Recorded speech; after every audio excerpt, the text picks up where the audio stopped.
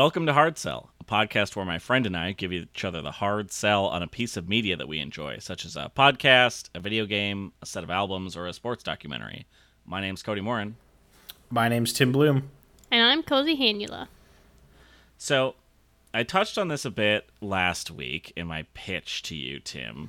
But I was curious, and we may have talked about this before on the show. I don't remember, but I want to know what you both wanted to be when you grew up, as it were. Because, as I mentioned in my pitch, I grew up, since I was first able to get on a PC through near the end of high school, thinking, I would definitely want to develop video games for a living. I took summer courses through the University of Minnesota on, modding and developing video games.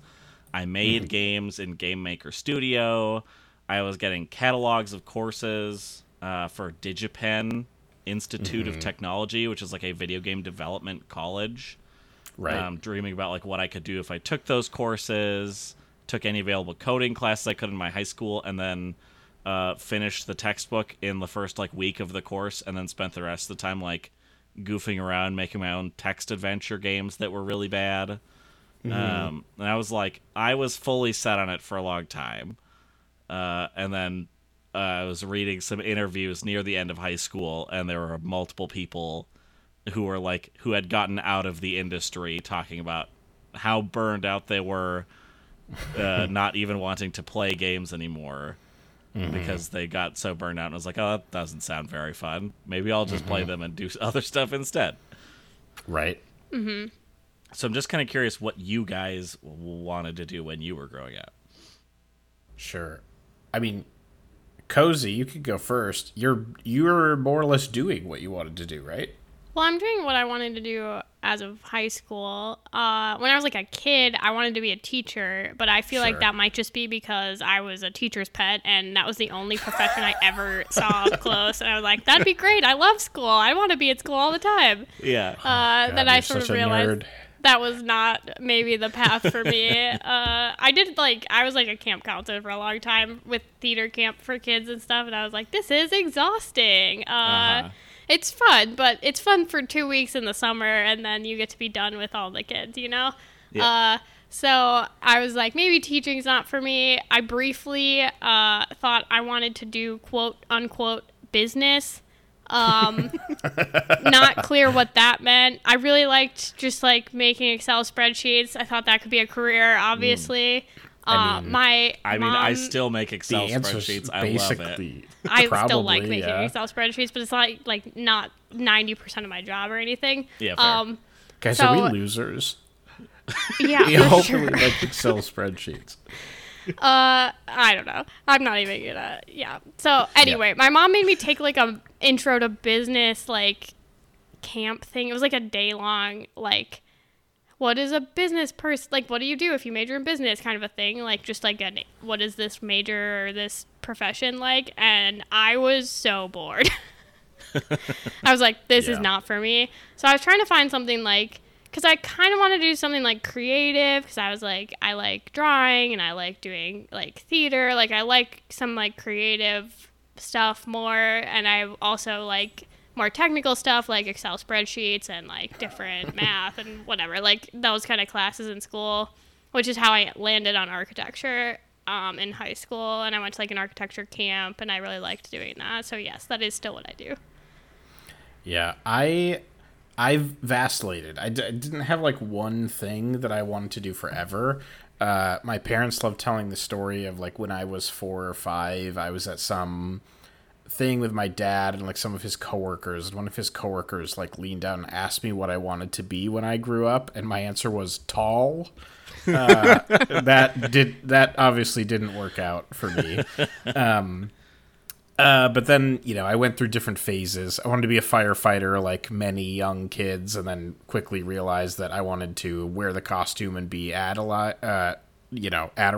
What is the word? Idolized.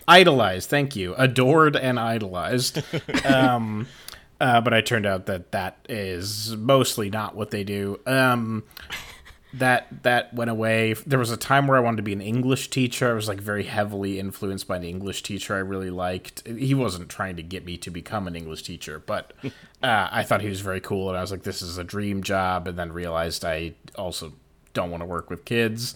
Wanted to be a stand-up comedian. I think that's the thing we maybe talked about. There was a brief time I flirted with being a stand-up comedian, brief time I flirted with being like a sports journalist or like sports agent or some sort of like sports business person. But I think sort of similar story of like everyone who talks about that is like, my job is already I work pretty unpredictable hours relative to a lot of jobs. And I'm always on to a certain extent, but I think sports is even more like the demand for those jobs is so high that when people jump, you say how high. The people working in like sports admin jobs work 70 hours a week every week and love it, and that's what it takes. And it's just a little, I was like, I don't love sports that much. Rather have sports as a hobby that you follow and not the Correct. whole thing.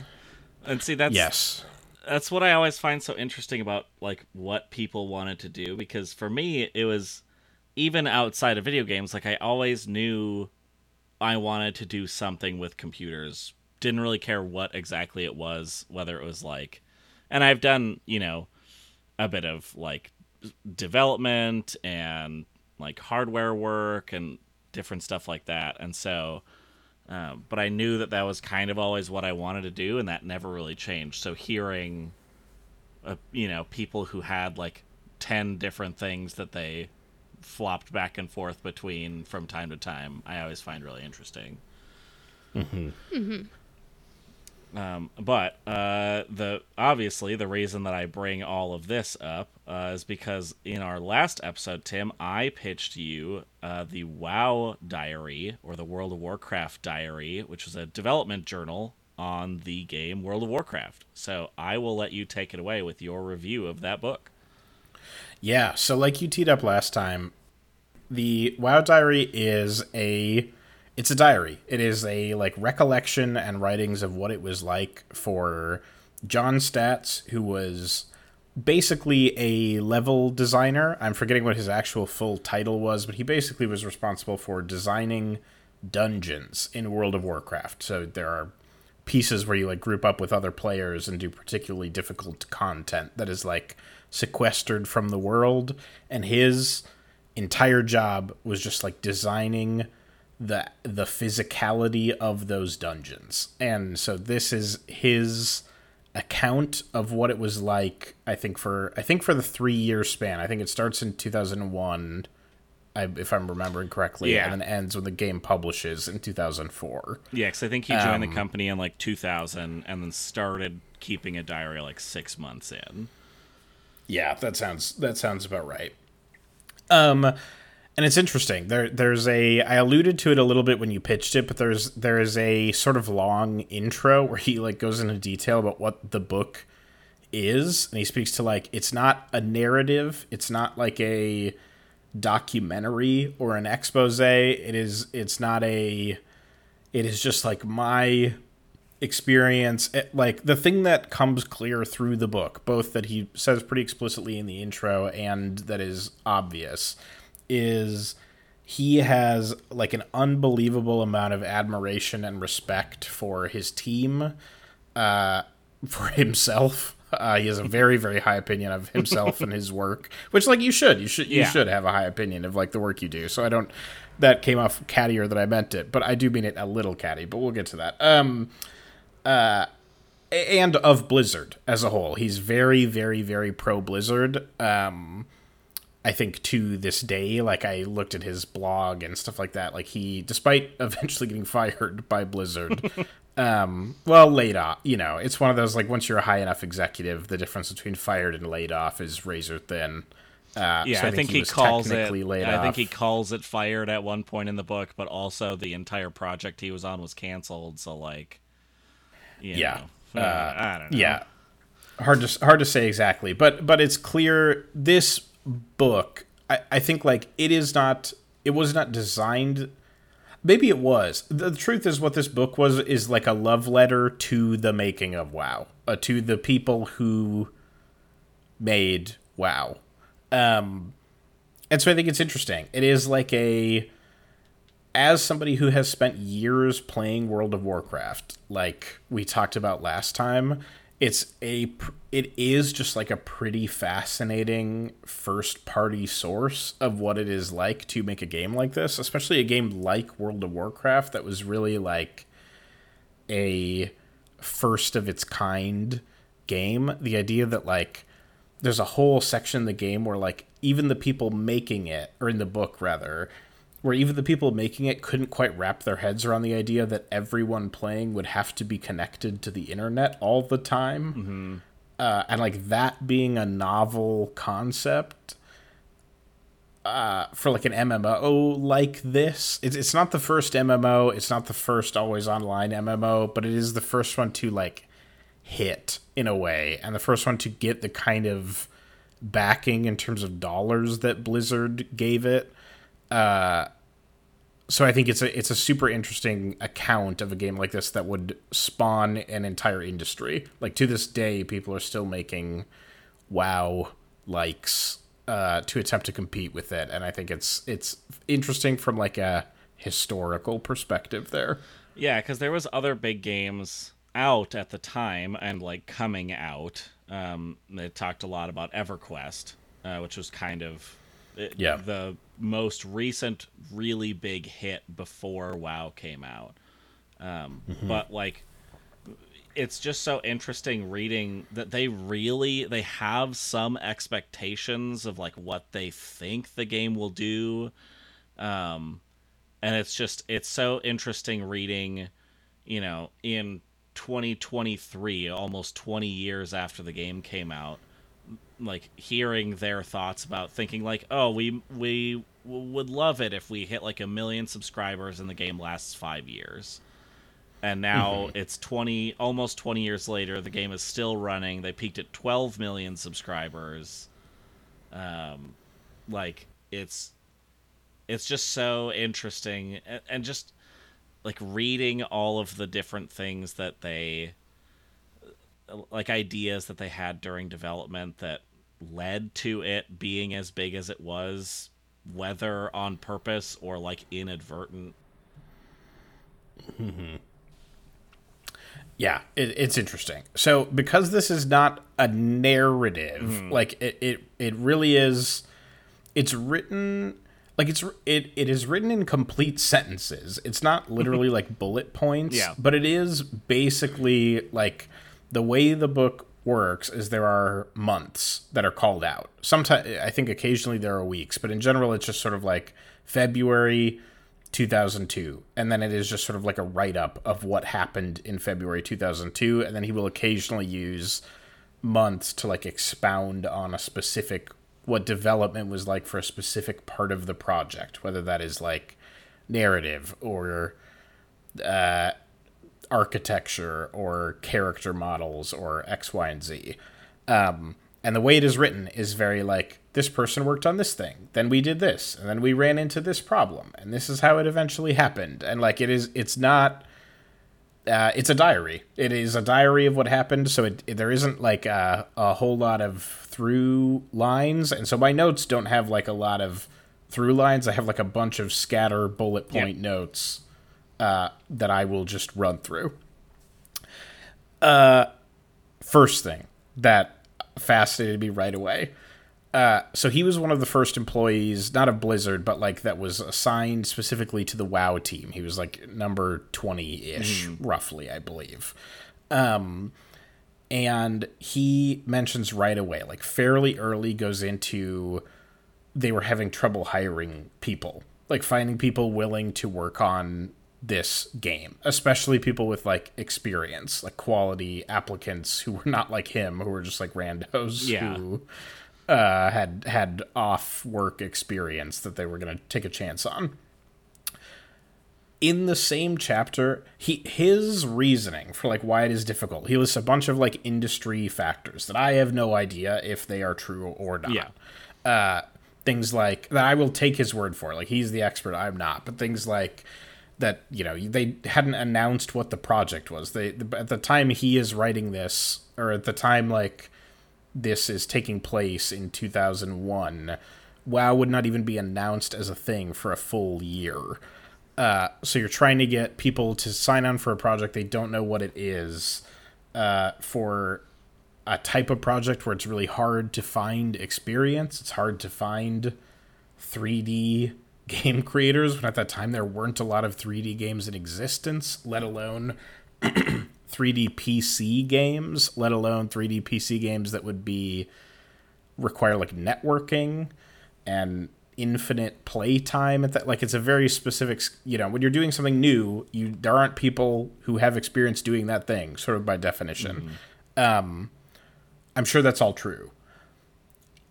He also describes a working condition in a like barely lit basement surrounded by people who he describes as being so socially inept as like not being able to hold eye contact with you regularly. He also, I don't know the details on all of these people, but like through the book, he like fairly painstakingly like names, like full names, the type of people. He's clearly like trying to give credit to the full team and trying to highlight everyone's contributions. My estimation is of like the 60 plus people on his direct team, at least 50 plus are mid 30s or above white guys, and at least 55 plus out of 60 would be men. Probably more like 58 plus.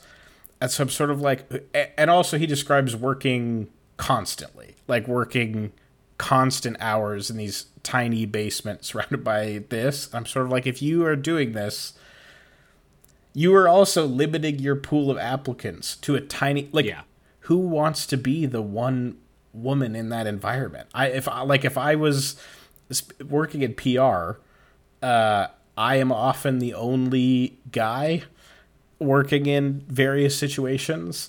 I've worked at an agency where of 12 employees, I was one of 2 men. But, like, it's different for men and women, and it is especially different for the culture that he will later go on to describe, that I'm sort of like, it doesn't even seem to cross his mind that might be a factor. And I think it's a fascinating, like, first-party source of, like, how these people think about these topics. And he's thinking about it as a game developer, of why would other people like me not want to apply for this job? What would turn me off? And he's not even thinking about people who are not like him and like these other factors that might it doesn't even cross his mind to consider it. And I think it's just such a like 2001 game developer perspective that it was super interesting to read. Yeah, because I mean, he talks about how they go into like crunch times where like it is mandatory that you work at least 2, sometimes up to 5 days a week of late hours, meaning sometime between 10 p.m. and midnight. And then also him and a number of other people voluntarily then coming in on Saturdays and Sundays to continue working for more long hours. Like easily hitting like 100 hours a week on some weeks. It's like, regularly for years, for like years at a time. So he goes on a side note where he says, I moved to Orange County. He moved there from New York. And I lived there for 4 years before I saw the ocean, because he only went from home to Blizzard and back and did nothing else. If he did anything else, it was because it was a team activity and had no life and he had no family, no friends outside of Blizzard, just this. I'm like, oh my, like, you've created an environment where only those type of people can thrive, and there's not that many people. There's not that many people of course you will have trouble can hiring. Both thrive in that environment, like, mentally, but also have the very specific skills that are needed for this particular project. So like, and the people who could also be in that same hiring pool are the type of people who would get very passionate about the project, and there's a good chance that a lot of those people are working at the time for another game studio, working on a game that they're passionate about and wouldn't want to leave.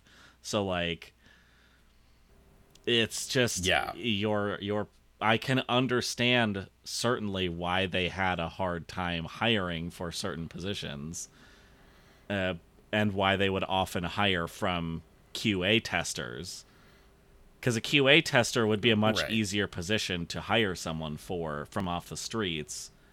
And then because you need no experience. Right. And then once they're already in, they know the culture and like what is going to be required of them, and being able to hire, like, promote them up from there, you're going to have a lot easier time doing. So like trying to hire outside that. QA is one of the like most thankless, difficult jobs in games. So I think it's not that hard to find a QA tester who wants to do anything else. Yeah.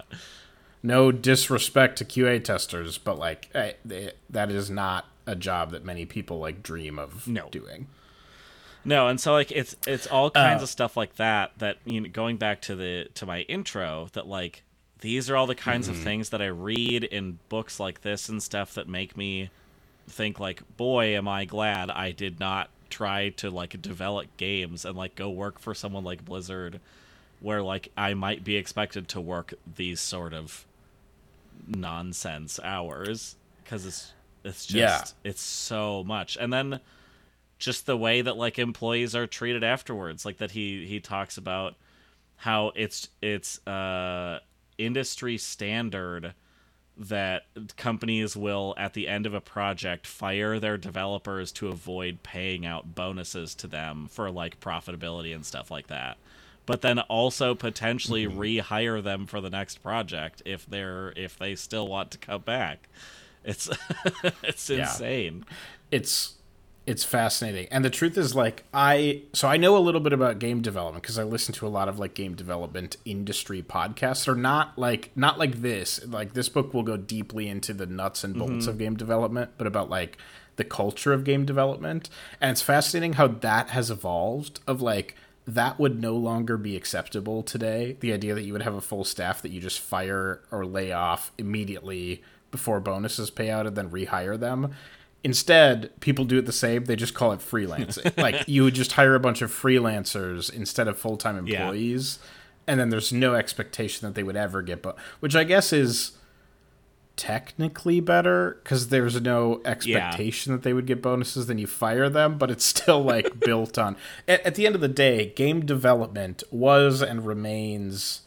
Game development at AAA studios generally remains built on the exploitation, on exploiting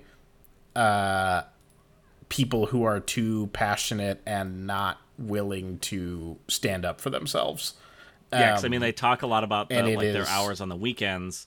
It's not because it's required. It's like that they're so passionate about it that like if they don't come in and do the work and do all those extra hours, the game doesn't get pushed back. Those features just don't make it in. And so if they're like that passionate about trying to make the game as best as it can be, which is good for the company too, like, it's not to go on like a capitalism rant, but I could do a whole like hour-long thing of like, this is why like the intersection of like art and capital makes this like a fundamentally toxic thing of like, you can't.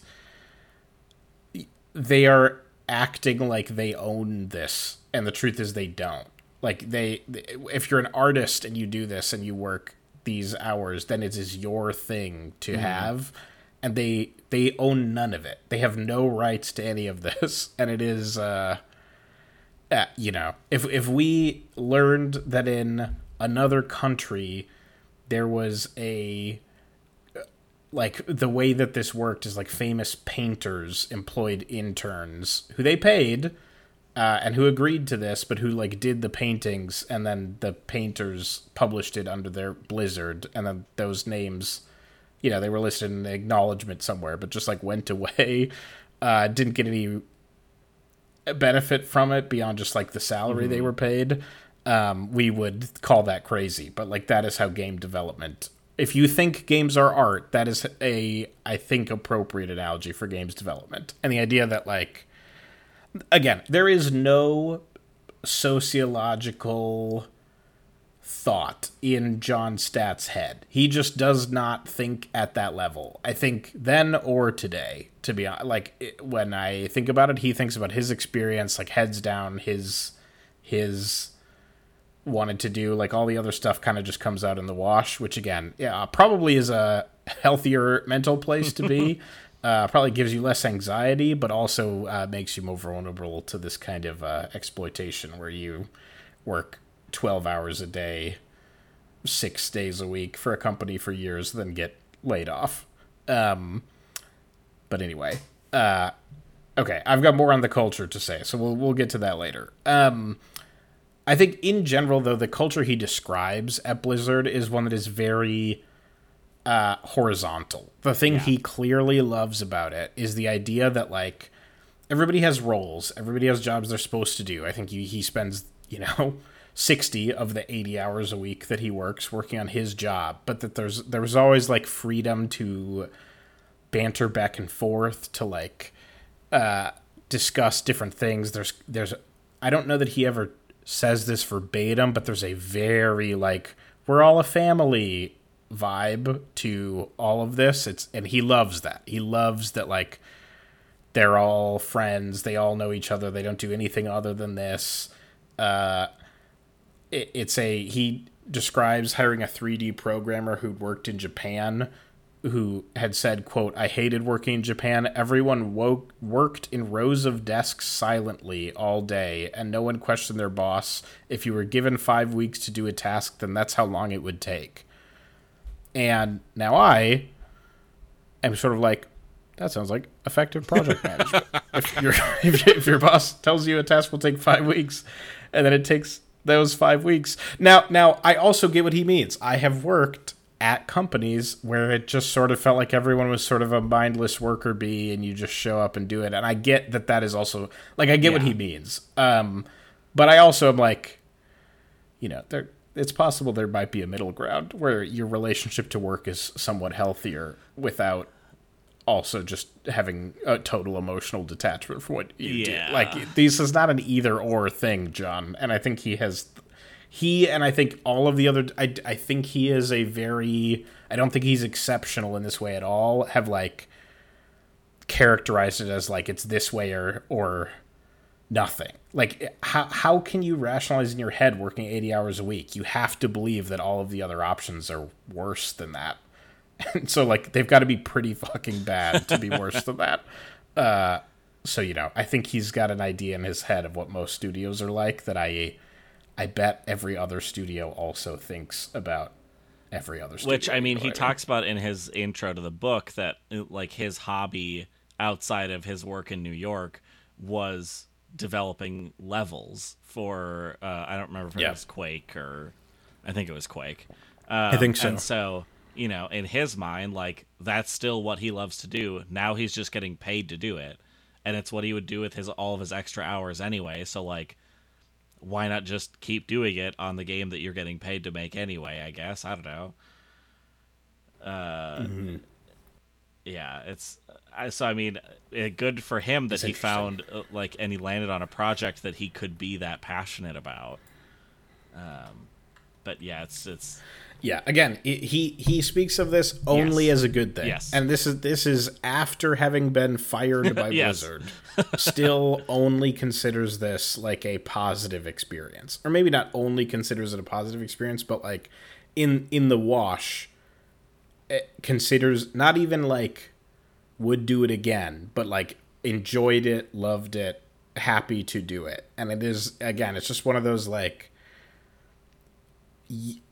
you can only find a certain type of person who will want to do this. And, like, I fundamentally believe your output will be worse if you only fill your organization with the same type of people. Like, research bears that out of, like, you want diversity, not just of demographics, but also of, like, worldview and life experience and opinion and things like that within an organization to create a good product.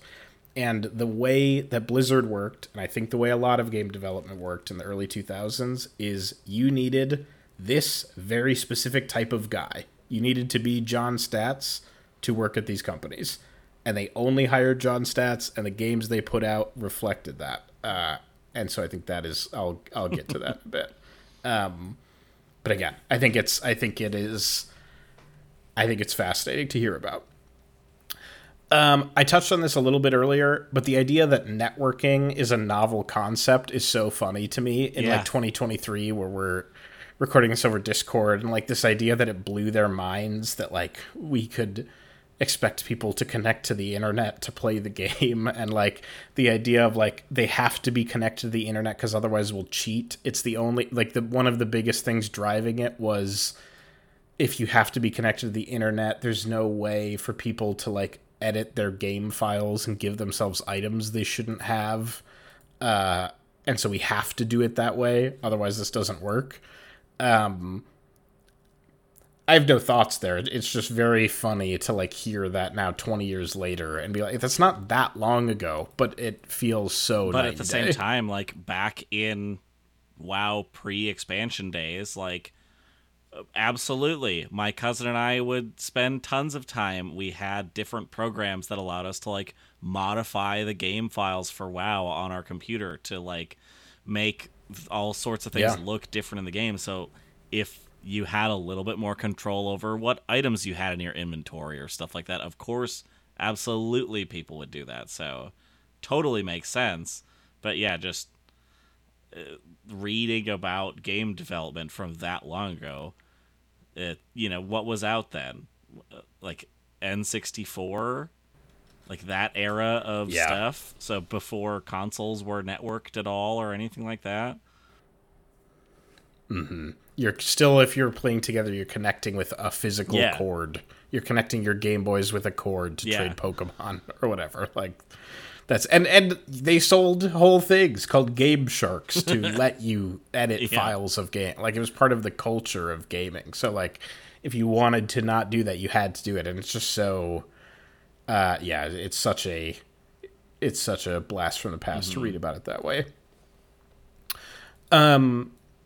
Hilarious that they took the idea of day and night from Animal Crossing. He goes into a anecdote of like a show, I don't remember which one, but some like trade show they were at, of like this new game called Animal Crossing was being announced, and it had this really novel concept of like day and night cycles, and we were like, ooh, we could replicate that for WoW.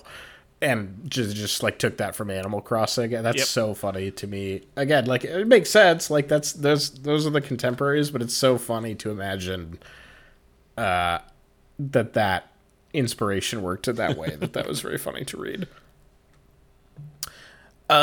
It's fun to look at these pictures. Again, just somebody as WoW. The book is full of like it's like a big, at least the copy you gave me is like a big hardcover book that has lots of writing, but it's also just lots of like in development renderings and like very specific shots of environments before they were created and things like that. And as like a WoW player for a long time, it is just very funny to like look at these very, very, very early basic renditions of characters and settings and things like that. Yeah, because I mean the very, very beginnings of WoW. One of the big things they talk about, or he talks about in the book, is that they wrote their own engine. So, like, a lot of games you play now might be written in using, like, the Unity engine or the Unreal engine, where it is fully already designed. Whereas for WoW, they built their own engine from scratch for, like, how you render graphics and all sorts of stuff like that. And so the very beginnings of WoW, they didn't have an engine because they were still building it. So they built the beginnings of it on their Warcraft 3 engine instead. And so there's, screenshots in the book showing very early concept of WoW using, like, Warcraft 3 resources and stuff. And it's really interesting, but really funny to see the very early stuff that they put out for it. Yeah, it is very cool. And in general, like you spoke to the rendering piece, this book is full of sausage baking. of like very detailed what tools they were using, very detailed like exactly how processes went and things like that. That's the kind of thing that like I suspect you found more interesting than I did. Like it's interesting to a certain extent, but after I got through the first 100 pages of this book, I started like skimming those sections. When I could tell it was like going to get into like real detailed programming stuff, I'm sort of like I'm interested in the context. I'm interested in the like eventual resolution, but like exactly which program you're using to build various dungeons is not.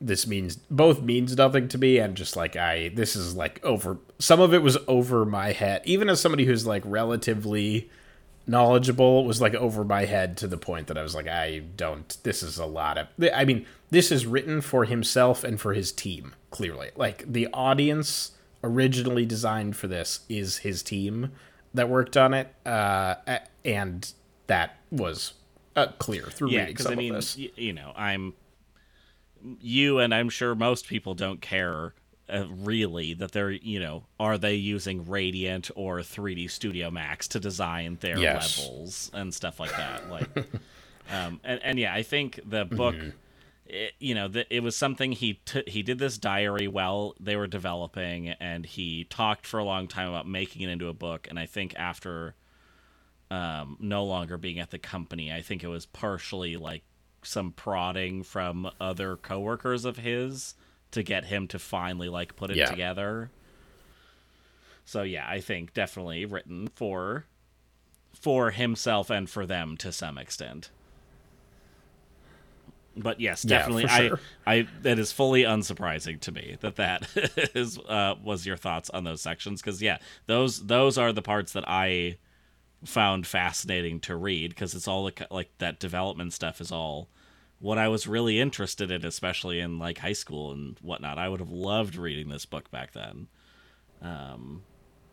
So I still really enjoy reading that sort of stuff now, especially about a game that is so close to me specifically, because I've so much experience with it. Like if this same book was written about like a Call of Duty game or like a Dark Souls or something like that, I'd still probably find it interesting, just not as interesting since I'm not as familiar and close to the product that it's about. Sure. Yeah, it makes sense. Let's talk about press. So John Statz disdains games reporters. It's very clear at various different points. I'll talk about it later as well. But it is clear he has a very low opinion of games press. I mean, he just says, like, games press, and again, he's writing this in 2001, 2002, function more like PR for games companies than they do, like, real reporters, quote-unquote. And he again opines on why he thinks that is, around like they're afraid of losing, they just like don't know what they're talking about, so they take everything at face value, and or they are afraid of losing access. And I think that's interesting. So I'm not here today in 2001. I'm here in 2023. However, I do work with some games press, including some. I work with a lot of press very similar to games press. I do work with some games press and some of the work that I do in PR. I also like sit next to the people who do PR for Xbox, who do PR for like Halo and Minecraft and things like that, like chat with them all the time. And so I have a slightly different view of this, which is, well, I have a different view of this, but I also do kind of see where he's coming from. A lot of industry-specific press, if you think about, like, for me, if I can get on my little PR soapbox for a minute, you have a couple different, like, levels of media. One is, like, New York Times, Wall Street Journal. They are who John Statz has in his head as, like, journalists who are reporting news, who are not doing analysis while they report, but are like reporting critically, and that is what their job is. there is a level below that of like industry press. If we talk about like, I don't know, name an industry, like architecture. Cozy's an architect. There are various different publications that like cater to architecture. Their role and the purpose of their publication is not necessarily to do investigative journalism. It is to report about what companies in their sector are saying and doing. And like, that is what they do. So like, games press are closer to that, are like closer to trade reporters than they are to like journalists. And so if they are, he is constantly upset through various points in this book that like other MMO companies are making these outlandish claims that I know they could never fulfill, but reporters are too naive to like call them on it. But if I'm a reporter, my job isn't necessarily to do that. Some publications do that, but like my job is to say X, Y, and Z studio says they will do this thing. And then people like John Statz read it and they can do their own analysis. But like my job is to just report the thing. Yeah, because he complains like, about how like I get why he's frustrated. They didn't even make it in like a best in show list or anything when they revealed. Yes, I'll get to that. I've got lots of thoughts about that.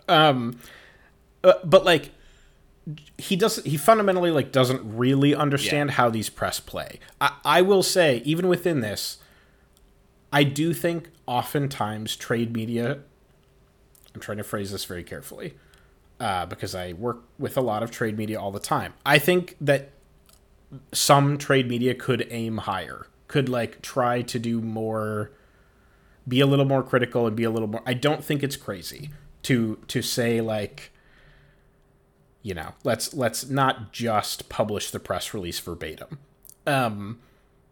The journalists shouldn't be doing that. They should be doing some amount of their own reporting instead of just like publishing press releases. That said, his idea, he speaks to like why reporters only publish. He goes on a rant about like they only publish positive coverage because they're afraid of losing access, and like I think that's true to a certain extent. But one of the things he is baffling to me not considering is the harassment factor. So we're recording this in September of 2023.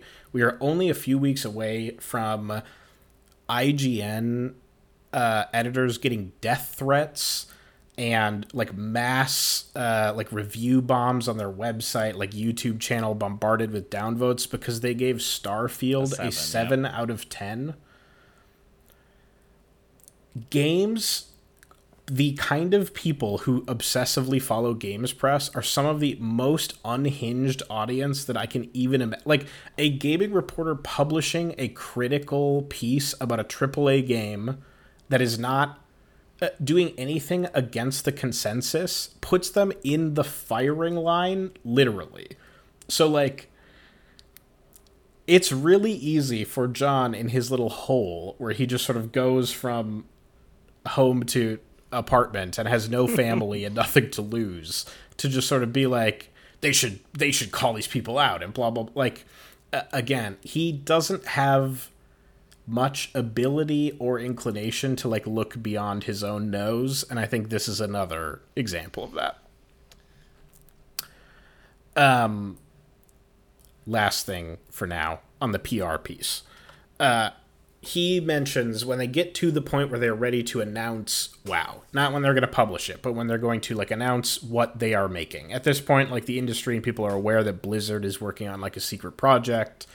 They decide to give an exclusive to Computer Gaming World, which was a magazine at the time, where they have allowed Computer Gaming World to come like visit them and tour their studios under embargo, which means they have said, you can look at this, but you're not allowed to publish a story about it until after X, Y, and Z date. At the time, this is 2001, so most media is still not the internet. Computer Gaming World was a magazine, and so their edition of the magazine was going to come out after Blizzard was going to announce this at a trade show. He says, and that's how this works. Computer Gaming World tours it. They don't publish a story until after it goes live. And he talks about like, I was surprised and like happy that they kept their word, and like it's rare, quote, rare in our leaky industry for them to like not have broken this early. Okay, I don't know much about media relations in 2001, so it's possible that the entire nature of media relations was different. Outlets don't break embargoes. Like, that's not a thing that happens. If you get a real outlet, like Computer Gaming World was like a legitimate, respected, they're owned by Ziff Davis, which is an existing, still publishing outlet. They were big. They had real reporters doing like legitimate work. They weren't some random little thing. Reporters respect embargoes, and it's two things. One is like the access piece of like if a reporter breaks embargo, and this has happened to me, of like if a reporter breaks an embargo, I will never give them a story again. Like I can't trust them, so I like won't send them things in advance. And it's just like professional like the way this works is I email someone to say, hey, I'm willing to give this to you, but I need you to agree to not do this. And if you break your word, like most people are not that big of assholes. Would you like to know how leaks happen? It's developers. It's people like John Statz always. Like the thing that reporters are good at is they're good at trade shows, getting like cozy with developers and like, oh, this game looks amazing. Like part of the reason that every reporter that he has had an interaction with at a trade show is like fawning over every single game is because that's their job. That's how they build relationships with developers. And then if they want to scoop, they don't reach out to PR and they don't go through embargoes. They just like text a developer and say like, hey, heard this through the grapevine. Can you talk to me? And developers will just say things because they are not as savvy as they think they are. And that is like, so when I'm reading this, I'm like, John, you don't understand how this... To be honest, it made me question a lot of he's making like very confident assertions about the industry that I feel fairly certain are not actually correct. And so I think it is a lot of this book I read through a slightly different context where like, I think he's an expert in exactly what he is doing for this development. I think he is way less of an expert on the industry broadly and like it's the classic fallacy of like, someone is really good at one very specific thing and they think they extrapolate it to the whole industry. And like, I think he knows a ton about development. I think he knows way less about publishing than he actually thinks he does, is my because like in my suspicion. mind it would be, you know, the how the leak would happen would be, it's not because like the company, this like Computer Gaming World would break the embargo, but rather that it might be like one person accidentally let it slip, whether it's someone at CGW or someone at Blizzard, to someone outside the company, that like that's what they're working on. Not not like some nefarious like, we've got the inside scoop, we're gonna break it to everyone. Like no, because eventually when they did have something leak, the way it leaked is their parent company just like posting something later. Like it's always someone's mistake. It's never like and in that case, I as a journalist have no obligation to I didn't agree to an embargo. Like it's not my job to guard your trade secret. It's my job to like report the news. And like that's what I do. But it's again, I think he is very good at understanding people and jobs that are exactly like his and deeply not empathetic towards people and jobs that are not his. Which again, there are a lot of people like that, but I think it makes it arguably a more fascinating read because I was going to say he's kind of a dirtbag. I think that's too harsh, but I think is not emotionally intelligent at all. Speaking of not being emotionally intelligent, I just want to read this passage. We talked about Crunch already. He mentioned, quote, some employees had spouses and children, and no one wanted kids to miss their father just because he worked on computer games. Still, for a few years of development, the entire Vanilla WoW team worked many late nights, and I think it was remarkable that no one worked only regular hours. So, Yep. just leaving aside the whole like father thing, which again, to be fair, it's almost literally all men, so that might actually be factually correct. Yep. That's not necessarily a good thing.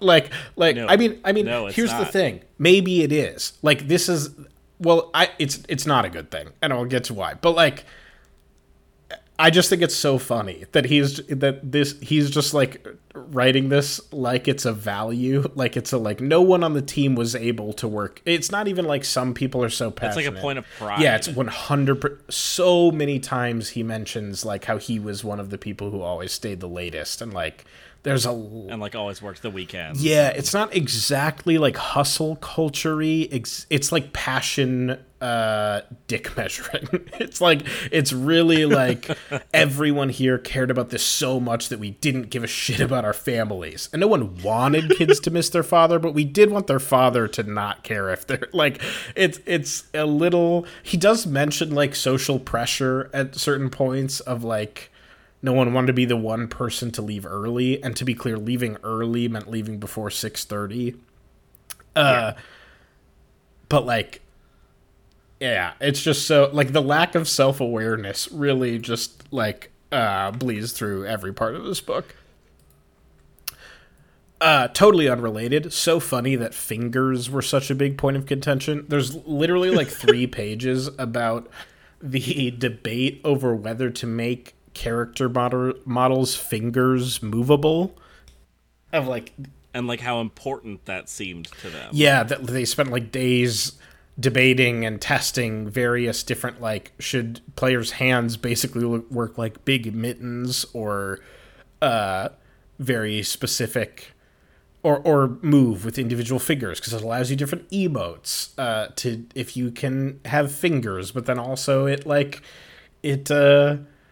it's way more complicated to code and et cetera, and it will slow down frame rates and X, Y, and Z. And it's just so, this is an example of one of those sections where like, I found it very entertaining to skim, but I started to go cross-eyed when we get really deeply into the nitty-gritty of how you code fingers and what the implications it has. Well, and the first thought that came to my mind reading that was like, in all the years playing WoW, I don't think I can even remember if like the player models from the like original player models had hands like mittens or fingers. Like it just, I don't remember. It just like doesn't matter. And I don't remember. I just read this book, and again, I went a little cross-eyed. I can't remember what decision they made. I don't think they had fingers originally, right? I don't think. I think they do. They do now. They do now for sure. I don't remember if they did originally. Or I don't know. Like it doesn't. It's such a specific, and it is a really funny example of like all the tiny little things that you do have to consider, and like all the very specific like when you go into a loading screen, what does that look like? When you like a character jumps and then hits a wall, how does that impact? Like it's all those little things are like. Again, I think you probably get more out of it than I do, but it is fun to read about those different debates and think about all the tiny little things that have to go into every piece of developing something as big as this. Yeah, because and all those things you have to think about, because otherwise your players, aka me, are going to be the ones that try to break your geography by finding, hey, if you go to this one wall and you jump at it weird, you can climb up it and then get to areas you're not supposed to get to. Yep. And that was 90% of my gameplay that when the game was first out. So like you have to spend a lot of time like discussing those details, because otherwise it's just, going to be so much easier for us to break. Mm-hmm. Yeah, it's very funny to me.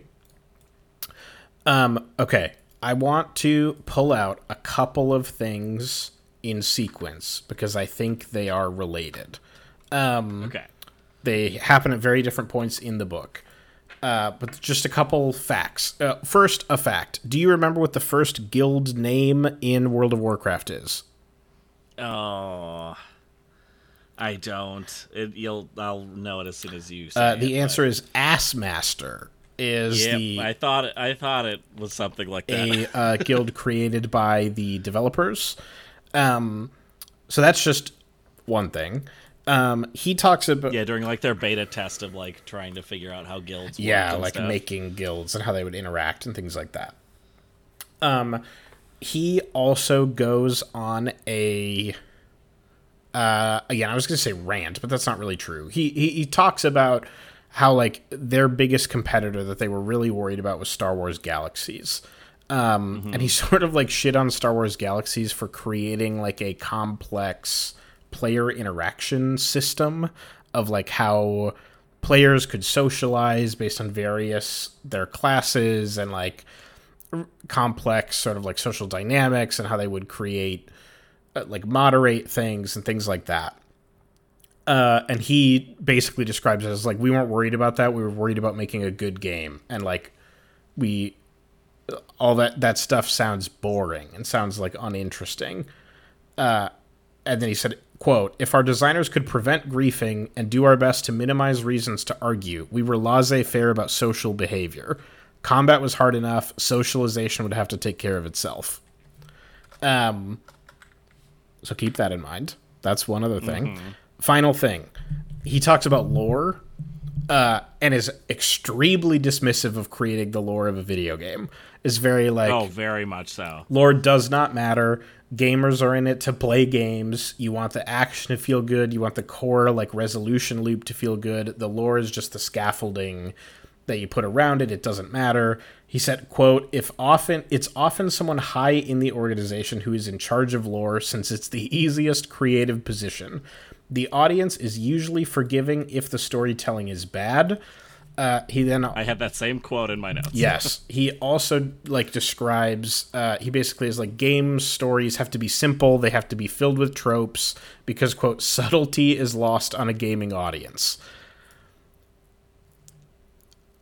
Subtlety is lost on you. Like, the core piece of like everyone in this studio, the studio is filled with a bunch of dudes who think like a guild named Assmaster is funny, who like don't care. I'm not even like shitting on that necessarily, but it's like all the exact same type of dude whose subtlety is lost on, who like consume mostly the same types of video games as this, who watch mostly fantasy movies. Like, he describes a bunch of the movies they really wanted to go to, and it was like Lord of the Rings, X-Men. Like, it's all the same types of stuff.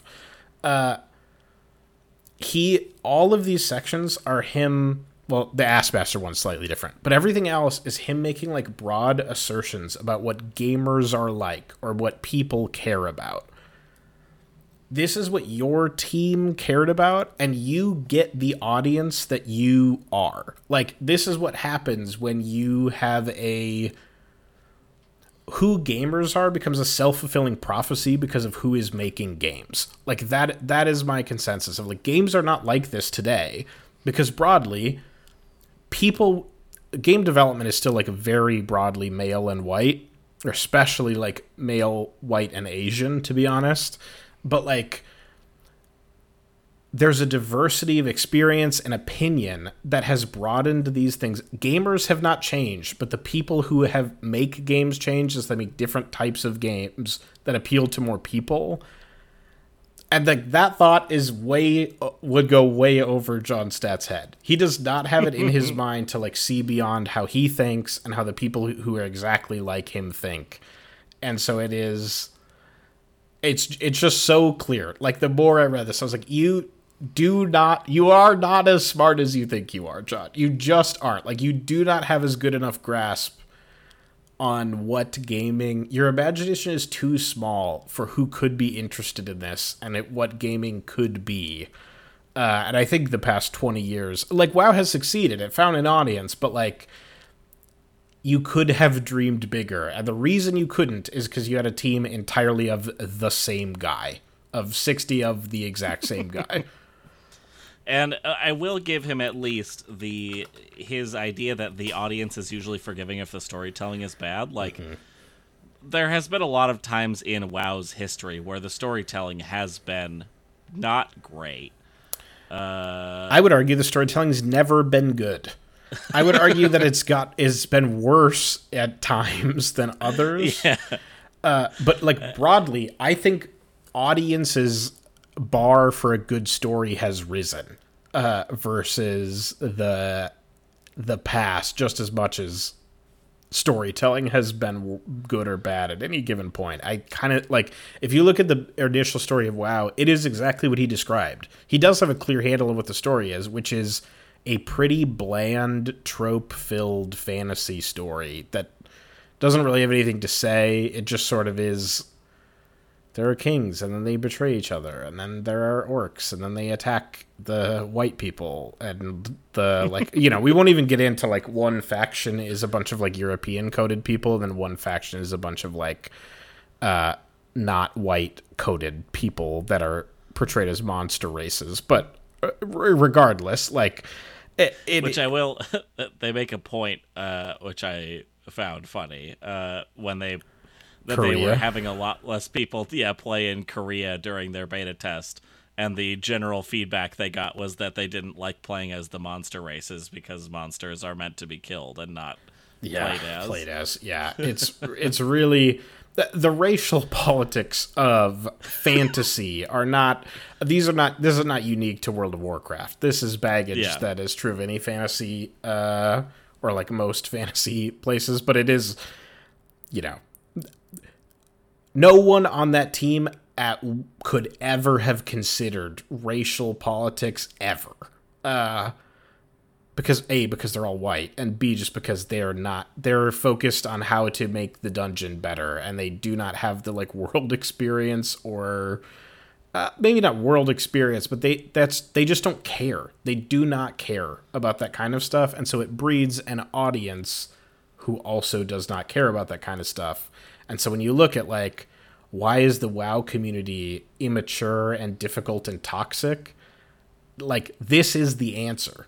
Like, it's because you didn't give a shit to make it not that. Like, you just assumed it would be toxic and like, oh, well.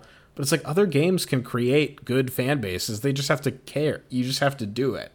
I will say, going off that a little bit, I did like his idea of creating an Australia server, as they called it. Yeah. Where instead of banning players, they would just exile them all to a server that they would all have to play on with only other people who were toxic or hackers or whatever. It's sort of funny. GM support.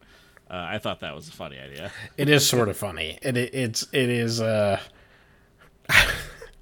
I would rather those people have to, like, face real consequences for their action. Yeah. Like, but it is funny as, like, a social experiment. Like, it would have been funny to try just to, like, see what happens to that server. Let it go for, like, the first year of the game and then realize, maybe we should just not let these people play our game. I don't know. Or maybe they I don't know. Australia's turned out all right. Like, I have no idea. Who knows? Who knows how that would go? Someone smarter than me who, like, is an actual expert on audience behavior, probably, but I have no idea. Okay, I've been going for a long time, so I'll try to get through the last couple things I need to say. Blizzard booked entire movie theaters so their employees wouldn't, quote, waste time in line for movies. They're like because again, the team is entirely all the same guys, so they all want to see Lord of the Rings, obviously. So they, instead of letting their employees do whatever they want in their free time, they basically said, if you want to see Lord of the Rings, you can see it at this time. We've reserved a theater, and you can go do it, because they didn't want employees going to midnight showings or, like, waiting in line for tickets. They wanted them spending that time on the game. And it's so crazy. Like, he frames it as, like, a look at this amazing perk and look at this team bonding of, like, we all go to this theater and see this thing. And I get it. Like, I get it. I get how, like, that would be fun in the moment. But, like, you put a slight twist on it, and it's like, corporation is worried employees might have free time, so they find a way to, like, make seeing Lord of the Rings an on-the-clock activity is, like, crazy. Yeah, that is wild. It's wild. Well, I mean, it's another thing too. If it's like, hey, we ended up getting, like, we figured out a way to get an early access, or like we just booked a whole theater because we know a lot of people are seeing this, so you could come on a Saturday and everyone can like see it together. You know, like there's a way that you could do that. That's not bad, but that is wild. I mean, the way would be to do it during work. The way would be we're taking right. off Friday afternoon to go do this. But it's... Well, but I mean, even if, like, so you could see a company being like, we booked out a theater, like, you can come and bring your family for free, like, you will provide popcorn, you know, like, you can all come see it for free. Like, that's kind of a fun perk, but, like, to do it you out of so your that... cage to see your wife and your kids for 2 hours. Yeah, right. Versus, like, it being like yeah, you have to, like, don't go see it on your own time. Like, yeah, we'll arrange it for you, so it'll take up the least work time. And what should be your free time is truly the darkest timeline. Mm-hmm. Yeah. I just thought that was so funny. He goes on a sort of tangent about other games where he thinks that other MMOs went wrong when they focused on a concept instead of focusing on a concept they thought would be cool instead of focus on something that was proven to work. Where you'd say, like, other games would say, like, vehicles are really fun, so we're building like a vehicle-centric game, or like doing big tower sieges is really fun, so we're gonna build an MMO that has tower sieges in it. Where he basically said, like, what we did was, we know from years of playing tabletop role-playing games and playing single-player RPGs that what players like is they like getting loot. They like improving their characters' stats, they like seeing the numbers go up, and they like getting equipment that makes those numbers go up. And so what we did was we took that very basic concept and we tried to make that experience as fun as possible instead of starting with something like really big and really ambitious and really cool. We started with like the simplest known quantity and then just like tried to make that frictionless and enjoyable. And I think there's one hand where that's sort of that feels like cowardly at it feels like taking the safe route of like, we're just going to do the thing. But this is kind of what Blizzard does. And this is sort of 100%. Why their games work, is because like they're not particularly original in a macro sense. They take ideas that other people have tried and they just say, like, what if we pump way more money into them than anyone else and try to do them better? Like, when he's describing other people doing MMOs, he's like, we realized they had half the staff and had to do it in half the time as us. Like, if Blizzard is successful at anything, it is pumping money into things and trusting that they'll get a return on the end. And like, that more than I think anything else, of just like, let's not aim high. These other people had good ideas. Let's just take the idea and like actually really go for it and like give the team what they say they need, instead of just like trying to turn something around and sending something out that is super half finished. It seems easy, but like that really kind of is Blizzard's secret sauce, I think. Yeah, because a lot of what they talk about, or that he talks about in the book, are different ideas that they had that they implemented into the game that, like I said earlier, like either purposely or inadvertently allowed them to gain a wider audience. Like he talks specifically about like the questing. That like the original intent was to have like some light quests in an area, but then that you'd have to like grind and like group up with other people to like level up the rest of the way before you go to the next zone. And that they wanted to keep people in a zone, so they added in a bunch more quests. But I think the quote was, by trying to solve a navigation problem to keep people in the zone that they were in until they were the right level, we'd inadvertently engaged a larger audience, namely the solo players. So like, taking ideas from other companies and reworking them and polishing them while then also getting lucky with stuff like that to some extent, that like, hindsight is 2020. They can, they have the benefit of being able to look back and be like, yeah, we succeeded because of these reasons. But like, I don't know. It's interesting to read in that context because Blizzard has always been known as a company that is not the most original company ever. Like they make their games by polishing off genres that other people have made in the past. By making it like an extremely high you look at Overwatch is just a polished version of like Team Fortress 2. Yeah, it's the same game. It's Heroes just of the more... Storm, Dota 2 and League and all of that. Like, that's kind of their whole MO. So like none of that reading in this is surprising to me that was their idea here too, was to not aim for weird high concept type additions to their game that would make them stand out at a trade show, and rather try to just like make the best normal basic MMO they could and like perfect everything about that. Yeah, and I think that's what money buys you, right? Is the luck. Like it buys you time and space to like try things. Of like if they had to ship WoW in 18 months, they would think of ideas and be like, oh, that might be cool, but like we don't have time to like experiment on that. And like he describes the rush to finish the game, and everybody has that, but compared to their competitors, they had such a bigger staff and such a bigger knowledge base to pull from, and so much more time and so much more money, that it is like I'm not knocking Blizzard. That's why you succeed. And that's like why WoW continues to succeed. It's not demonstrably, its story is worse than I think many similar MMOs.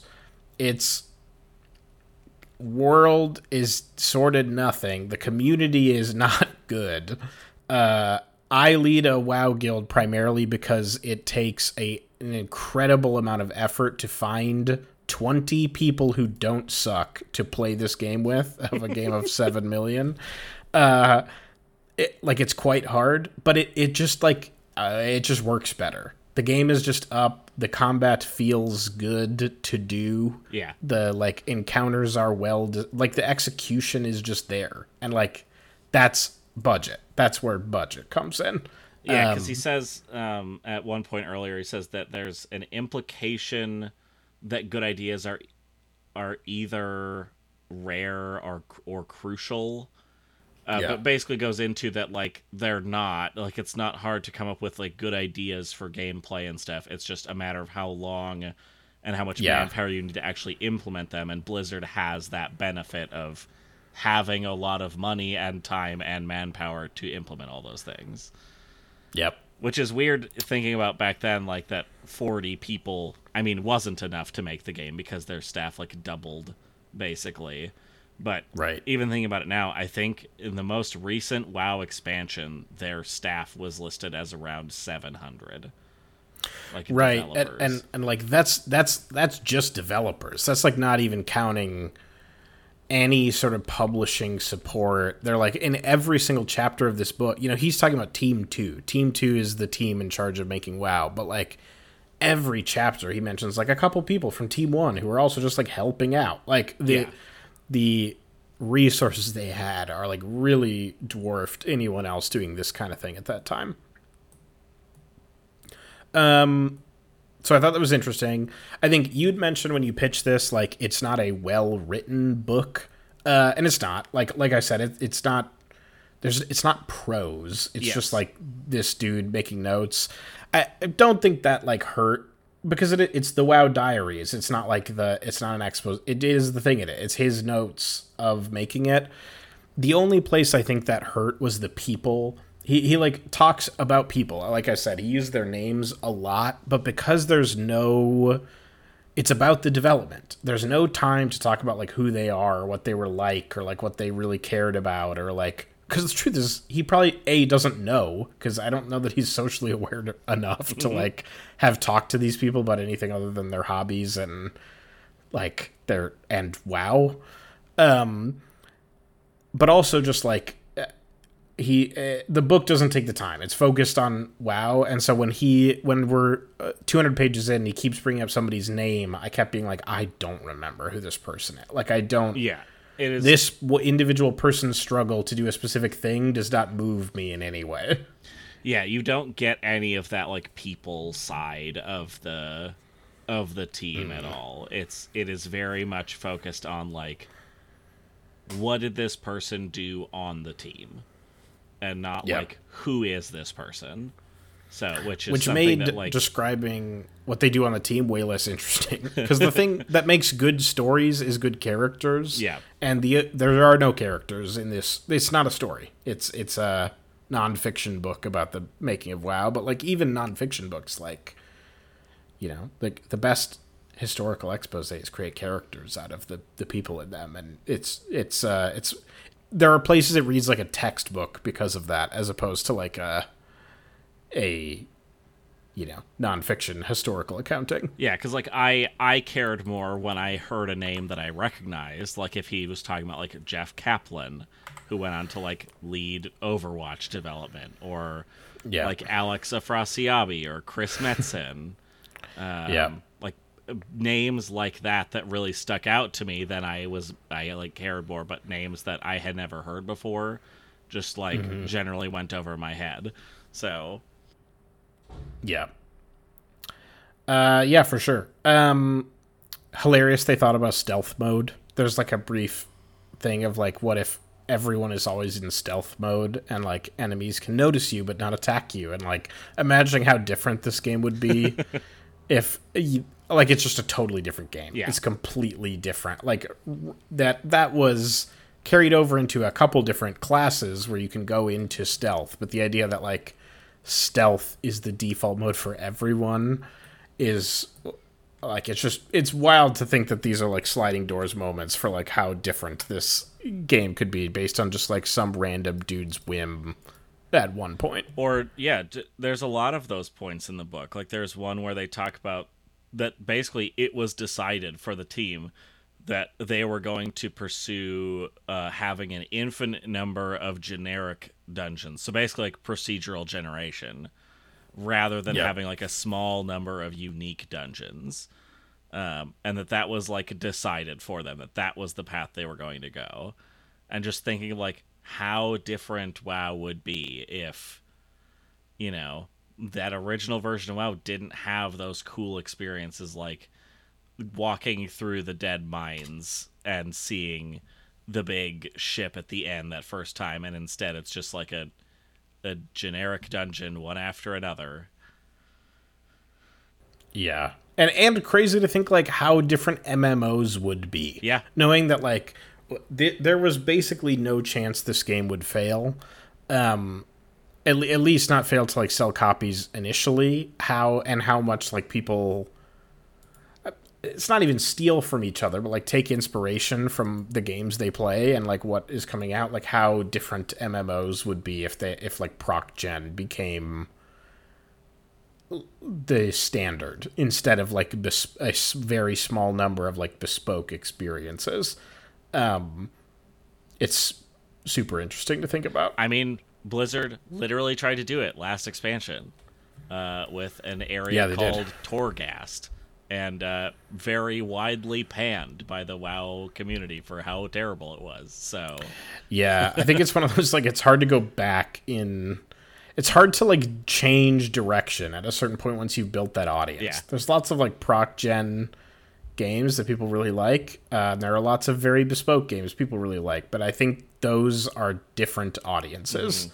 And yeah, it's Torghast was awful. It didn't help that everything looked identical. It was all just gray and nothing. Yep. But anyway, you might have said it and I missed it, but what does proc gen mean?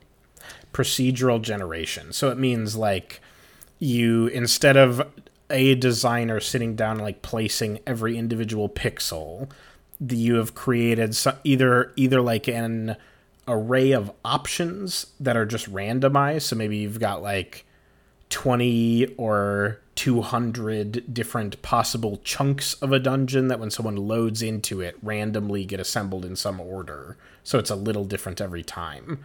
Or that like nowadays might be like some sort of AI or like algorithm is like automatedly creating this based on just a bunch of assets.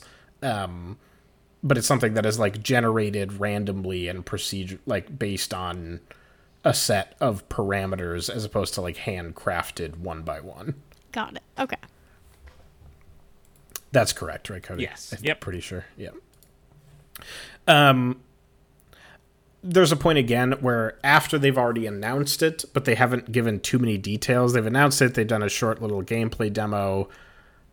So much disdain for journalists who, this is the point you mentioned before of like, they're going to other MMOs and giving them a bunch of attention and him being like, well, they didn't even care about us, but we knew we were going to be so much better. And like, they're reporting on all these other things that like they say they can do. And we're like, there's no way they can actually ship that, but they don't know enough to know that their claims are BS. And like, they keep asking us when we're going to ship and we just tell them we'll ship the game when it's ready. And I'm like, bro, two things. One, if I'm a so I guess number one, his jealousy and need for attention scream through the page. Like this is what reporters play on to get leaks, is like he has spent his whole life in a basement working on this game and he's desperate for someone to tell him good job, for someone outside of the team to be like, wow, this is amazing, this is awesome. And not getting that from journalists who are giving it to other games, it enrages him. And it's so funny. And it's so funny how little he understands about his own emotional reaction in this moment. It's very human. Like, I don't blame him, but it's his need to be recognized and like jealousy at them not being recognized is it's so like incel edgelord, like you'll see when my it's like it like made me laugh. So it's every stereotype that I had in my head of like game developers to 11. It was so funny. I do to me. also like that continues to the where he does actually get praise for something, but it is for he designed a dungeon that became the first raid in the game, called the Molten Core. He designed it at the very tail end of development, in like a week, and then they did put like the finishing touches on it over the next like week or two before they put it in the game. And he talked about how, like, whenever he talks to people, like, the praise that he gets for his contributions to the game are for that dungeon that he very obviously thinks is, like, his worst work in the game, and, like, most sloppy work in the game, and just, like, how much he basically doesn't like that is what people recognize him for. It's so funny because it also is the best dungeon. He's just wrong. Like, I understand. I get it. The thing you spent the least time on being the most impactful thing. But, like, that dungeon slaps. And so much of the stuff, so many of those original dungeons from Classic WoW are not good. And, like, not well designed. I mean, again, for the time, sure. But, like, going back to it. Anyway, we don't need to talk about Molten Core forever. But, God, his chat about journalists is just so funny. Imagine you're a reporter. It's also, like, to a reporter, the thing he's like, well, I just keep telling him I'll ship it when it's done. You know, it's not a good article. Exactly. Time for shipping for this secret project, TBD. Developers won't say it'll ship when it's done, I guess. Who knows when that'll be? Like, exactly. That's not an article.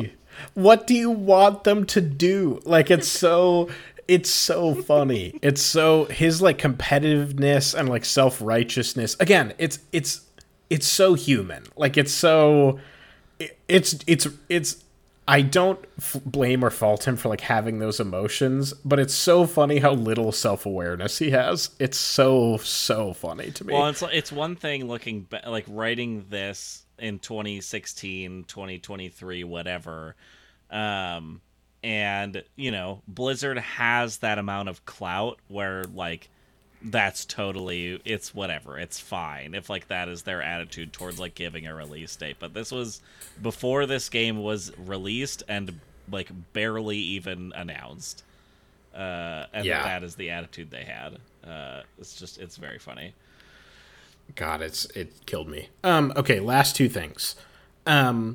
He talks about marketing a decent amount and talks about like where other studios run into trouble is if they lead with marketing, and he uses marketing basically as a analogy for sales and like sales strategy of like if the suits in charge of capitalization on media are in charge of the development, that is where games go wrong. And that's the thing that he like praises.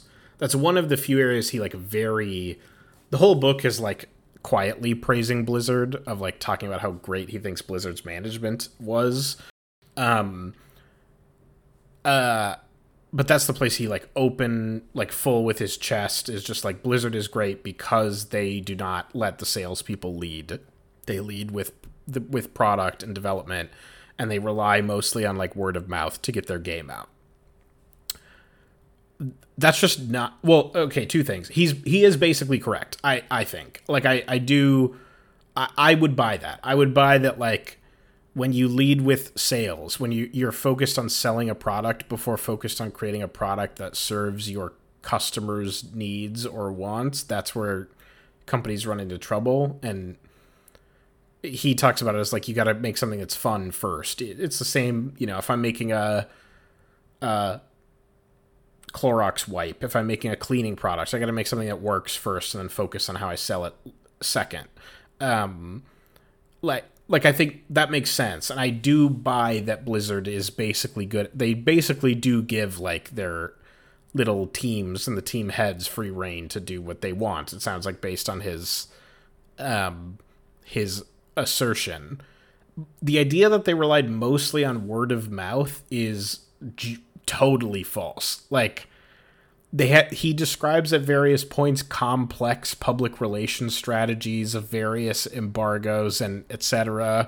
He talks about like different marketing dollars. We all remember the World of Warcraft ads that aired on television. How many other ads do you remember for like computer games that aired featuring like Mr. T? Yeah. Like not a lot. Like Blizzard, again, this is a place where he is like choosing to remember Blizzard as this like scrappy company that's us against the world, company, Blizzard, where the truth is like, yeah, they even then were a behemoth compared to the vast majority of except Nintendo is maybe the only other company that like was meaningfully beating them in terms of marketing spend, I would bet. I mean, there were probably other companies too that were beating them, but like the idea that they quote relied mostly on word of mouth is simply not true. Is just not correct. I think that's what it's what he likes to believe because it makes his role seem the most impactful. If it's like marketing had nothing to do with the success of WoW, we just made a game that was so good everyone discovered it with no help at all. But like you had an incredible amount of attention despite doing no press. So where did that attention come from? Like came from somewhere.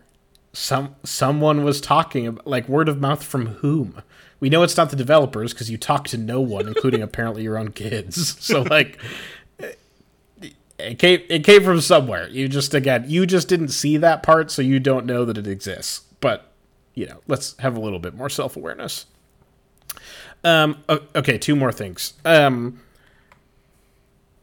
It's so funny that they wanted to build Hearthstone in WoW. This is my last real like WoW thing, but at the end, it's just like thrown in at the end that they were like, we really wanted to have a collectible card game in the game that you could like play in the game. It was a fun idea. We like created some art assets and just decided it was not worth the investment. It's so funny to think that like, didn't they say they like printed off like a version of it that like they had people in their company who are professional Magic players saying that like it was better than like 2/3 of the different collectible card games that are out there. Yeah. They like went down the road, and I have to believe some of that showed up in Hearthstone later. I would assume, and so it's just so. In general, when WoW has done little mini games within WoW, in my opinion, they basically don't work. They basically they did pet battling, which is like Pokemon in WoW that like no one does. It's not. I don't know that it would have been successful. I think Hearthstone's definitely more successful as its own thing, but like, it's so funny that I would never have guessed that they had been thinking about that early on. Yeah, I wouldn't have either. Yeah. Last piece, obviously, like, I feel like I have to mention, this book does not speak to sexual harassment at all. We know now that, like, sexual harassment was rampant through Blizzard. Most of the incidents that were brought up in different lawsuits of sexual assault and harassment that happened at Blizzard happened after the subject of this book. Like, most of them are in the mid to late 2000s. It mentions people, like you said, of like Alex Afrasiabi, who like sexually harassed and assaulted people. But this book's accounting is like before many of those incidents. You can see the seeds that I have talked about many times of like a toxic work culture where that is very much like a boys' club, that has absolutely no boundary between personal and professional lives. Like the idea of like an HR department in this environment is like, it's antithetical to it. So it is, I think John is unwilling to see it. I mean, he also mentions, he gave an interview to Fortune when the harassment was coming out. John was asked for comment by a Fortune reporter. And they asked, amongst the different, amongst the different lawsuits and amongst the complaints, they often described like alcohol-fueled benders that people would go on, get like hammered and start groping female employees and things like that. And they like asked him about these types of things. And he was like, I never experienced that. Most things that I went to were fairly boring corporate affairs. He also in this book describes launch parties that resulted in people like throwing up and needing to be taken to receive medical attention. He describes like at random times they took the entire team to Vegas to quote unwind for a number of days. Like, this is again, like, I think John Statz is not an empathetic person at all. And I also think he is not I think he is an unintelligent person when it comes to like social dynamics, and does not have the capacity to see why these types of things it didn't get out of hand for him, and he didn't see any harassment happening. So like, he can't speak to it, but it's not that hard if you're not an idiot to like imagine how these situations go badly if you're not exactly one of these people. And as you become bigger, you employ people who are not exactly these people. And so it is, again, it doesn't mention harassment. I wouldn't expect it to. Again, all of the complaints mentioned in these lawsuits happen during times that are not spoken about in the book or not represented in the book. But his like unwillingness to acknowledge that this culture that he loved so much could have downsides for people who were not him speaks again to his like him. Or not very like him. Speaks to the fact that like he is not nearly as smart as he thinks he is. Yep, and I think that's definitely worth mentioning in the context of this book, because it's not like we mentioned at the top and when I pitched it to you, like, it is a very biased interpretation from his point of view of the development cycle of WoW. And so, it's just not going to include stuff like that. So, and I do, to be fair, I believe him that he didn't experience or see this stuff. Like, I don't think he's lying. I just think he's an idiot. It's just not. I just think he doesn't have the emotional or social awareness to have noticed when situations were starting to get uncomfortable.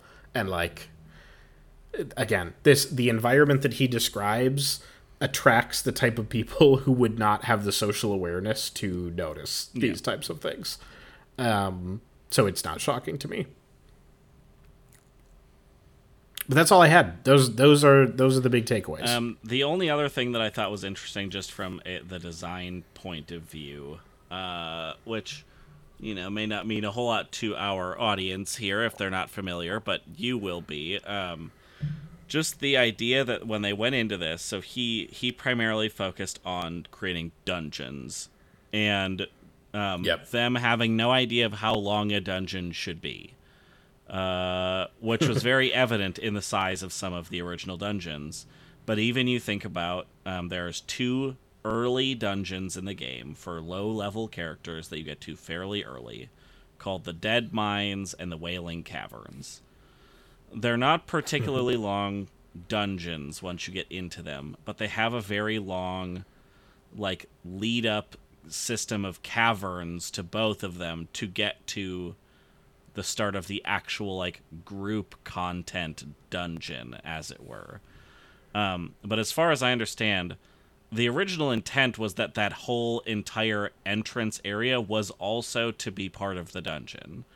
So they would have been absolutely massive by current standards of how they develop things in WoW. And so it's just interesting to read things like that about them truly having no idea how big, like, they should make these things or how big players are going to want these things to be, and then just kind of like having to make their best guess at it. It really is like there was little plan. It really was like a bunch of dudes in a room just like guessing things and then like trying it and deciding what they thought after they tried it. Which, again, like, this is how you wind up with an audience that looks exactly like your development team. Is because, like, they are the developers, they are the initial testers, they are the players. Like, it's so funny, and it is so...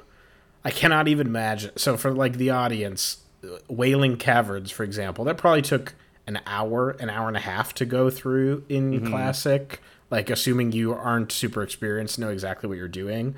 Like, nowadays, and that is not including this piece Cody mentioned of, like, they cut it out, or, like, it's shorter than they initially planned.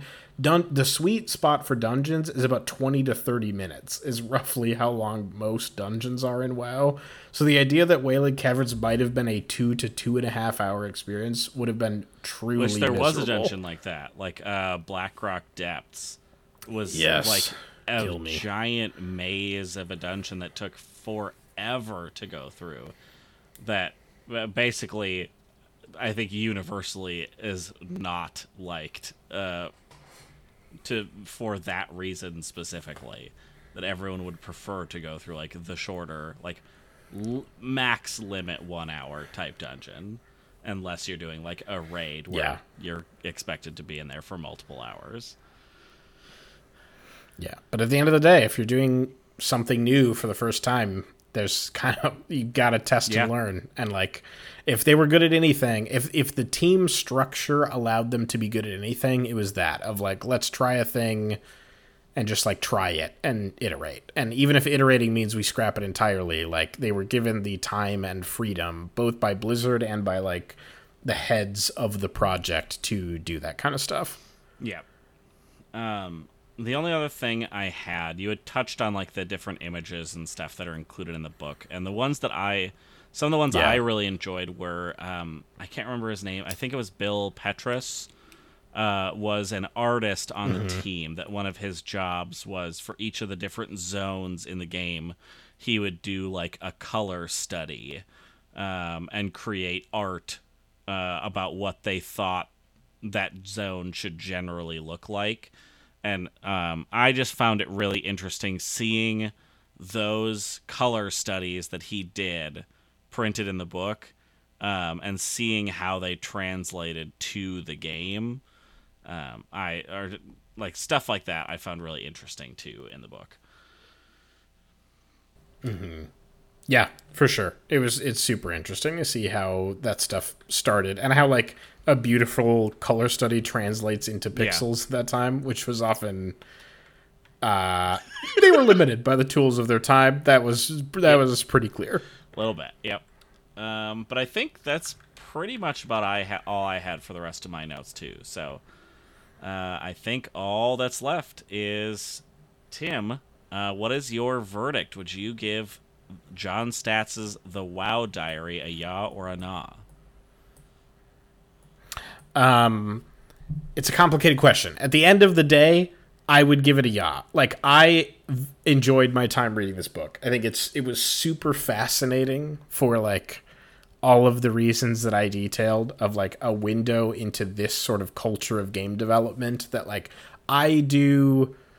John clearly thinks that like Blizzard was really like caught lightning in a bottle with this team and this project, and like, but I think this culture was not in any way. It's very much how people describe game development, and which to anyone outside the industry is not in a positive light, right?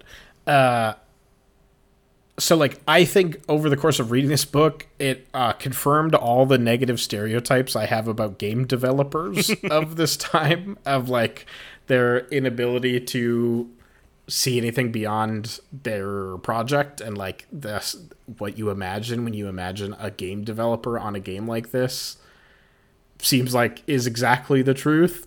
I came away with a more negative opinion of John Statz as a person than I thought I would.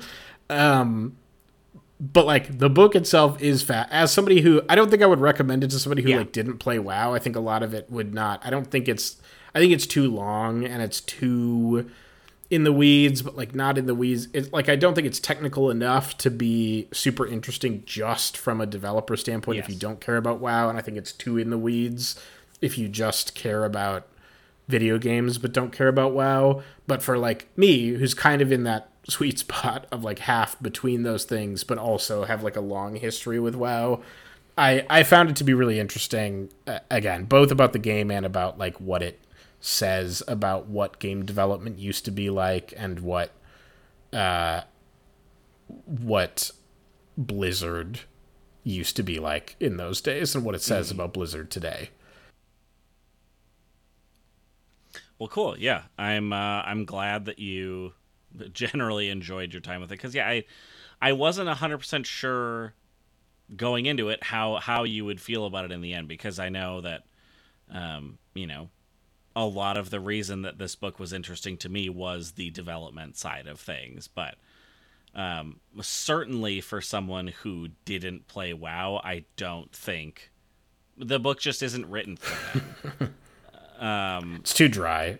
It's too that like textbook piece. You got to care about the subject, or even someone who just like casually yeah. played WoW for a little bit. But like, considering you have played it, you've played WoW for a long time, and at some points like quite in depth. I figured you might find it, at least those portions of it, at least somewhat interesting enough to like finish the read through of it while also getting all of the interesting people stuff from the book. Yeah. I think I got more interesting people stuff than John Stass meant to put in the book. But that's all right. I don't think I took from it what he would want me to take from it, but what I took from it was made it a super fascinating, interesting read. I would expect nothing less, but for between your and my differences in our preferences for media, so definitely tracks. But glad to hear you got something out of it that you enjoyed. That makes sense, for sure.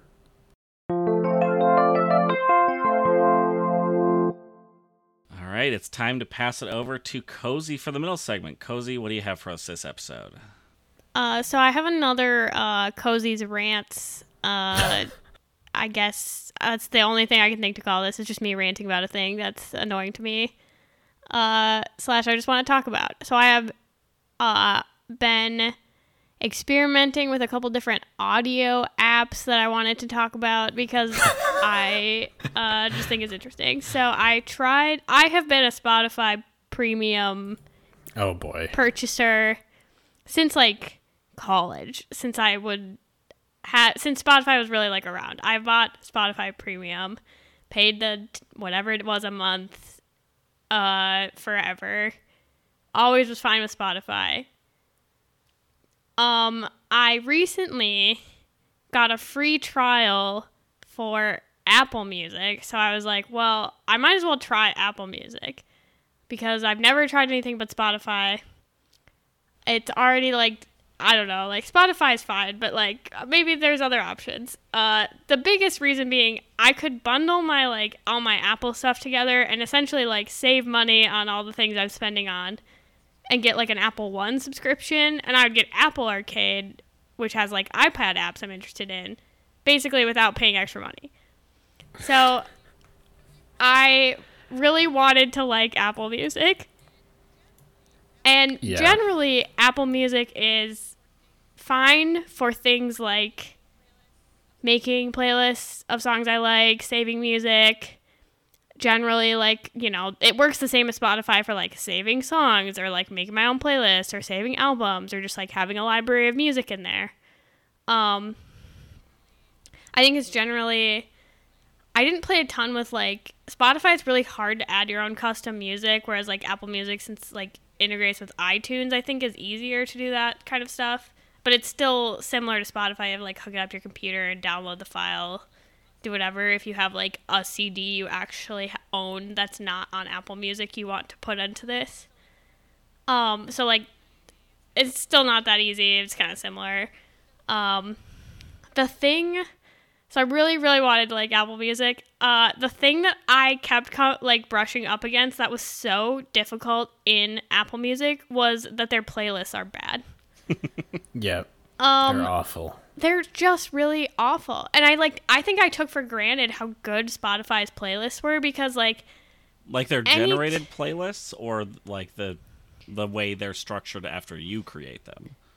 No, like they're generated playlists. Okay. Like so I was like hanging out with people for my bachelorette party. We were trying to find playlists to listen to, and I'm just trying to like search like just bachelorette playlists. Like people make these, Spotify makes these. Like you search on Spotify and there's like 50 different playlists with different vibes and different like descriptors, so you can kind of like go through and find one that like fits what you want, whether you want like a really upbeat like fun party one or like a chill bachelorette. Like Spotify has like, you can pick from like 50 playlists. They come up with an easy search. Spotify or Apple Music has one playlist for like anything you search. So you search like bachelorette and there's like one bachelorette party playlist and that's it. And it's like the Apple Music curated list, and it may or may not be the vibe you're looking for. And so like if it's not the vibe you're looking for, then it's like, well, here's this one playlist I listen to. I guess that's it. I don't like this one, so now what? Like now what do I do? Like literally nothing. I have to go find different search parameters to find the playlist I want, but like I could just go to Spotify and there's 50 that show up with one search term. And I didn't know how like bad it would be until I just like was just trying to find playlists with like different vibes. And it's just like really hard on Apple Music because it's got one playlist. And once you've listened to that one, you're like, well, I guess I'm done listening to that thing. Yeah. Are you aware that we could sign up for a Duo Spotify account for $15 a month? I was aware of that because I just went to resubscribe. My Apple Music subscription is almost up, and so I was going to go resubscribe to Spotify Premium, so I was going to talk to you about should we get a Duo account. I see. Just to really do our housekeeping on the podcast, we should have just talked about this before, because this would have been, you wouldn't have had to deal with Apple Music, which is awful. I have such strong feelings about it. I don't like the interface. You are correct. The playlists are terrible. I feel like it's slow. I hate it. You're more of a title guy, yeah? I love Tidal. Yeah, I'm huge into Tidal. Real talk, I did briefly subscribe to Tidal because there was a time where it was the only streaming service where you could listen to Beyonce's Lemonade album. So I subscribed just to listen to Lemonade until now. That's on Spotify too, so I canceled my Tidal subscription. Yeah. I can't imagine quitting Spotify because all my playlists are saved there. Like, I have too much. But I found a app that for free, you had to do a playlist by playlist, would migrate your stuff over, or you could probably pay it. I just wanted it for free. Like, I had to do a playlist at a time, but it would migrate the whole thing. And I have, like, 6 playlists I actually listen to, so it was not a big deal for me to switch them over. It took, like, a minute per playlist.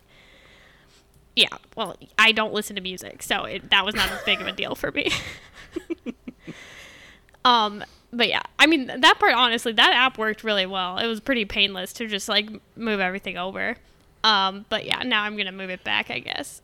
So, yeah, or I was looking for, like, I don't know, we're planning a wedding, clearly. I've already mentioned a bachelorette party. I was trying to find, like, music to walk down the aisle to, because we have to apparently pick that. Or like just any in like wedding music, and again Spotify would come up with like 12 to 15 different playlists of all these things, or you could just like that you could look through. Apple Music, one playlist. I'm like, how is there one playlist? It's got like 15 songs on it. Like, that can't be all of the music you have that's out there for this. It's crazy. Okay, I have one other audio app drama that I have to talk about. Great. It's podcast app related. Of course, I assumed. We all know I have strong opinions about podcast apps because I've talked about it on this podcast before.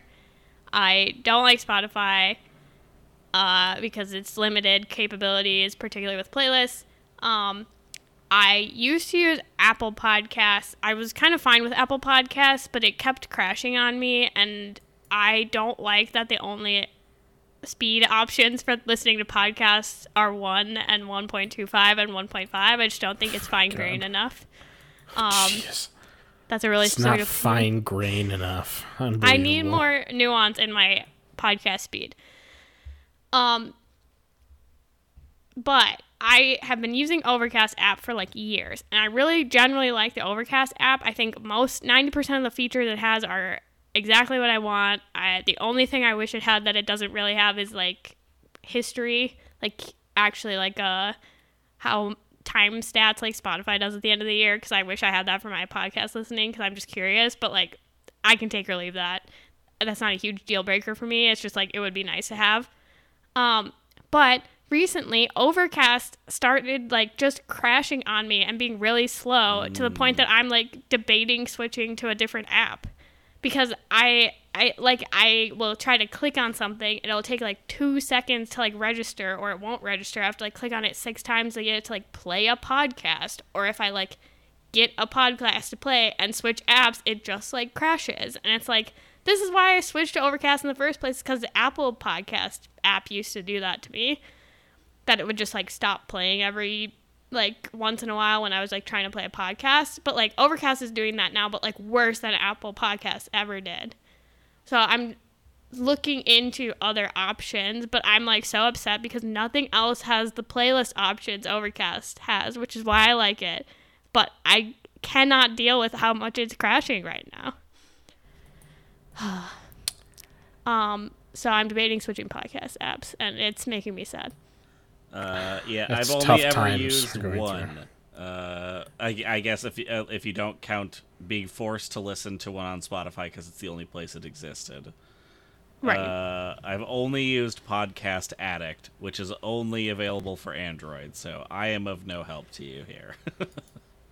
Yeah, and I just use Apple Podcasts because I don't mind the rough grain of the podcast speed options. So it's tough. Well, part of it too is like, now again, I've used Overcast forever. I do have really like, I've like used their playlist settings let you do a lot of custom things where like I have playlists where it's like it'll download these 10 podcasts, but it'll only keep this many episodes. And then I also have like these 50 episodes added to that playlist. Yes, am I that many episodes behind on my podcast? And should I maybe delete some of them? Unclear. Is that why the app is crashing? Also unclear. So I cannot imagine trying to migrate that from one app to a new app. I already did it once when I switched to Overcast, and I do not want to do it again. Might just need to catch up, then switch. Ha. I will never catch up. So yeah, that's where we're at. That's all. I just wanted to talk about how I can never listen to audio in the way I really want to listen to it. Which is at a very precise speed, mostly. Yes. Does Overcast... 1.15 speed. You might have said this and I missed it. Does Overcast let you set it per podcast? Or is it an overall speed for all podcasts? Both. Okay. So there's like you can set your setting for like everything, and you can change it whenever, or like really easily. It's all like any podcast you can access that setting. It's like not like buried in a menu or anything. And you can like flip a switch that makes it so that your speed for any podcast can be custom. So if I have a podcast, for instance, that's like about music where I actually want it to be at 1x speed, I can say just for that podcast, play that at 1x speed. Or for instance, podcasts I listen to with Tim, I have to put on 1x speed because he refuses to listen to them at the higher speed. So for those, I have them set to like a different setting. Gotcha. Yeah, because I was gonna say the one I use lets you set it per podcast as well, but I didn't know if that's a feature generally across all podcast apps or not. Yeah, again, it varies by a podcast. Mm-hmm. I think Apple, you can, like, you just set it generally. Like, I don't think you can customize it for each I don't think it remembers your settings for each podcast, if I remember right. Yeah.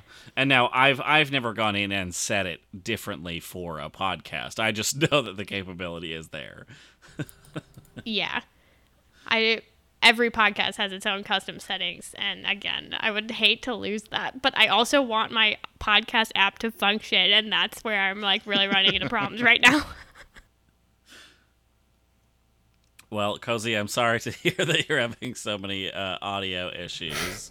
Hopefully this makes it to the Overcast dev team and they get on that crash fix for you. Hopefully. But thanks for voicing your complaints for the middle segment today.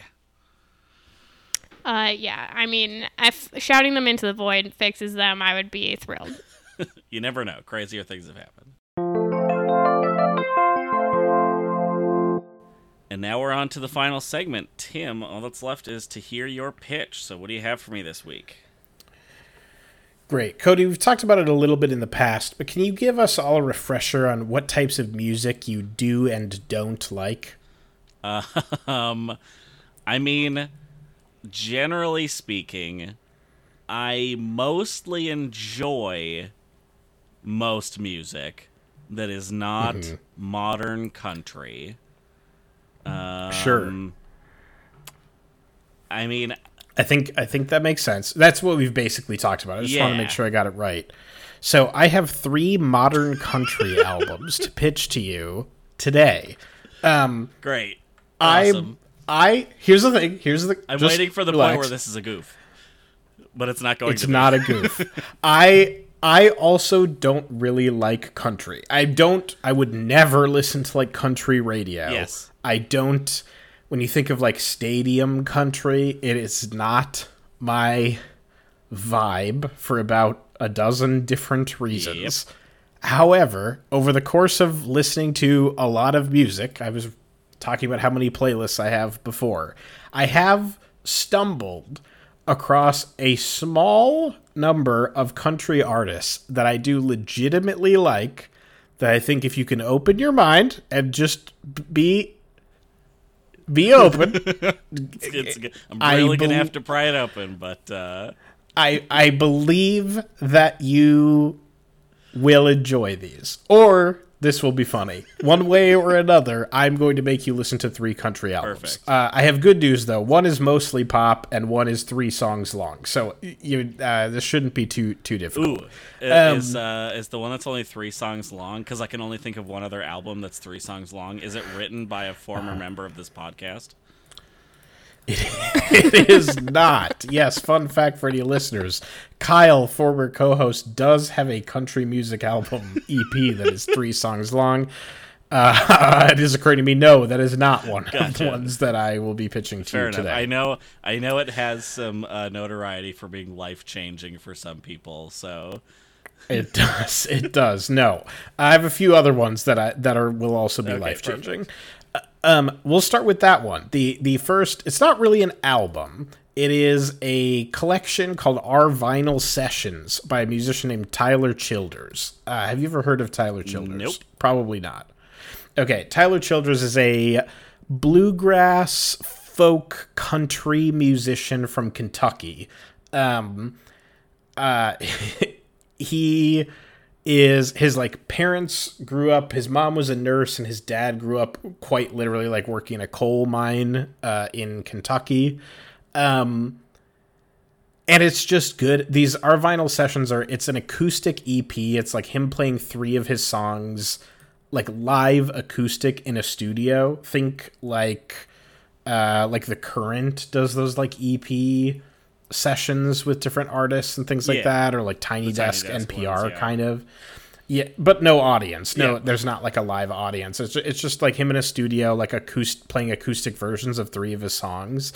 I think the reason I like all 3 of these artists is I just think the songwriting is really good. Like the songwriting across all 3 doesn't, like, it plays into tropes of the genre. Like any genre has tropes. Like there are pop tropes, like there are rap tropes, like there are it plays into some amount of country tropes, but the songs themselves feel really authentic and feel the thing that makes any music good to me is when you can tell that this was the right person to make this. That this is not something that you could just like give to someone else. It is like something that has like come from a person to be transmitted. And I think all 3 of these things do that really well.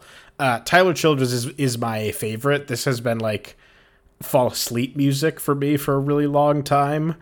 And it's just good. The songwriting is good. He has other good songs too, but I think this simple like 3-song EP is my favorites of his, and it limits the amount of country music you have to listen to if you hate it. So yeah, I kind of assumed going into it, I can joke all I want that I'm going to hate these or whatever, but like when I say modern country, the same thing as you. You're thinking, I'm thinking of like Jason what is Aldean, on like country radio stations locally in my area right now, where I can, with 100% certainty, guarantee that you would not be praising their songwriting as heavily as you're praising country. And I also I know that is not the music that you would be pitching me on this podcast, because I also know your music taste to some extent, and know that you also wouldn't be interested in that. So, no, I don't like most country music, and I don't like that, but I do like these. So I think that's one. This one is like my favorite. The second one is one that I think should be up your alley. Cody, have you heard Casey Musgraves before? So I think I've heard like a song Probably. here and there, but I've never sat down and like listened to an album. Sure. So Casey Musgraves is very like pop country, very like really is like that intersection of like people have Taylor Swift is like the most talked about, like started very country and then slowly transitioned until the point that she is just like a pop artist completely. Casey Musgraves has managed to like continue to walk a line, and like within her albums, given songs sound more country-y and given songs sound more pop-y. But like when I was reviewing Carly Rae Jepsen albums, and I was thinking to myself like, oh, especially the second one. I liked the Emotion B-sides, but the more recent one that you had pitched, when I was listening to it, I was kind of like, I kind of would just rather be listening to Casey Musgraves if this was the vibe I'm looking for. So I am pitching you Star-Crossed by Casey Musgraves, which is her, I think, most recent album. It came out in 2021. I'm not, these are all albums I've like stumbled upon, and I don't even know how or why, but I just sort of like found, and they've imprinted themselves on me. it's very pop country. She wrote it as she was going through a divorce, so it's really kind of like all about her divorce. She didn't have like a crazy messy divorce, just like a regular standard run of the mill divorce, I guess. But just like and it's just good. It's like pop. It's pop music. This is the one I feel most I would be surprised if you don't like. It's very poppy. It's just got a little bit of country, but it's more poppy than country. I will say, real quick tangent. Speaking of Carly Rae Jepsen, yes, I'll touch on it more when we get to the end of the year when we do our recap of best media, media that we were anticipating. Okay, sure. I think one of mine was a Carly Rae Jepsen B-side, which did come out this year.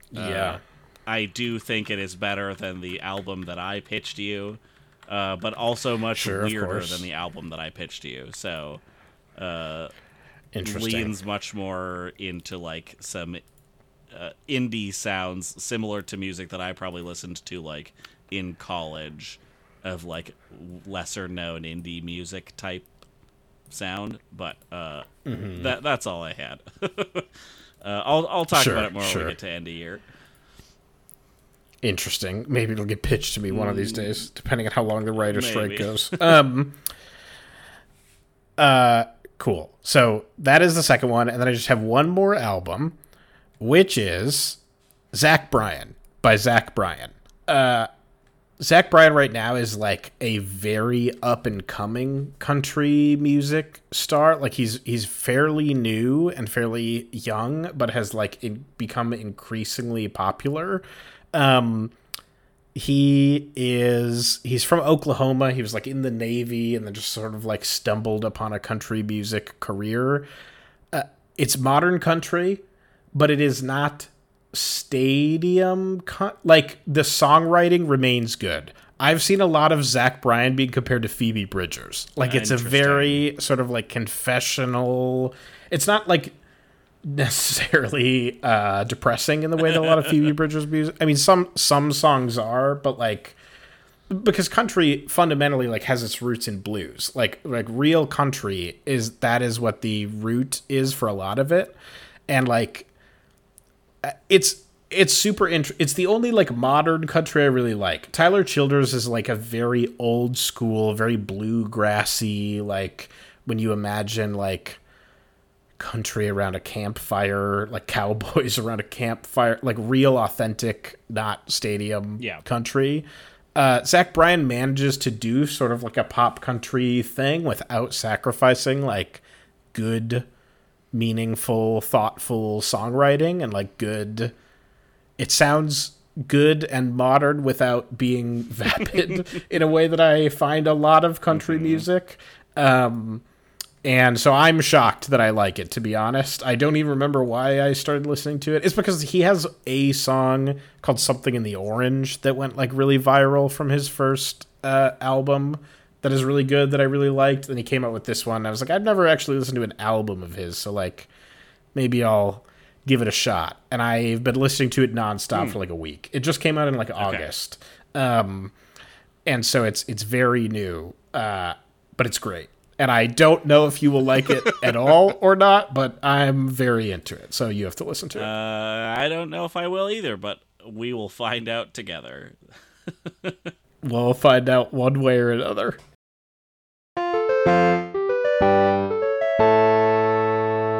All right, that's going to do it for us this week for our episode of Hard Sell. Thanks for listening. Remember to drop us a rating and a review wherever you find your podcasts. You can follow us on Twitter at Hard Sell Show. If you've got more ideas for pitches for us, you can send us an email at hardsellshow@gmail.com. Tim, I believe you still are streaming with Kyle on Twitch at Hard Sell Show. Is that correct? That is correct. Saturdays, we've been kind of inconsistent with the schedule, but we're going to do our best to be more consistent. As Cozy mentioned, we were planning for a wedding, so our weekends have been a little hectic, but we're going to do our best to be consistent. Saturdays, we're streaming Baldur's Gate 3 at 12 p.m. We just had a very eventful session at the time of recording this where we Triggered a fight in the middle of a goblin camp by accident and succeeded by pushing the leader into a hole over and over again. So it's been a good time. Very nice. 12 p.m. Pacific time. Oh, Pacific time. Yes, good to mention that. But that's going to do it for us. So until next time, we'll catch you on the floopity flop. Catch you on the flippity flop.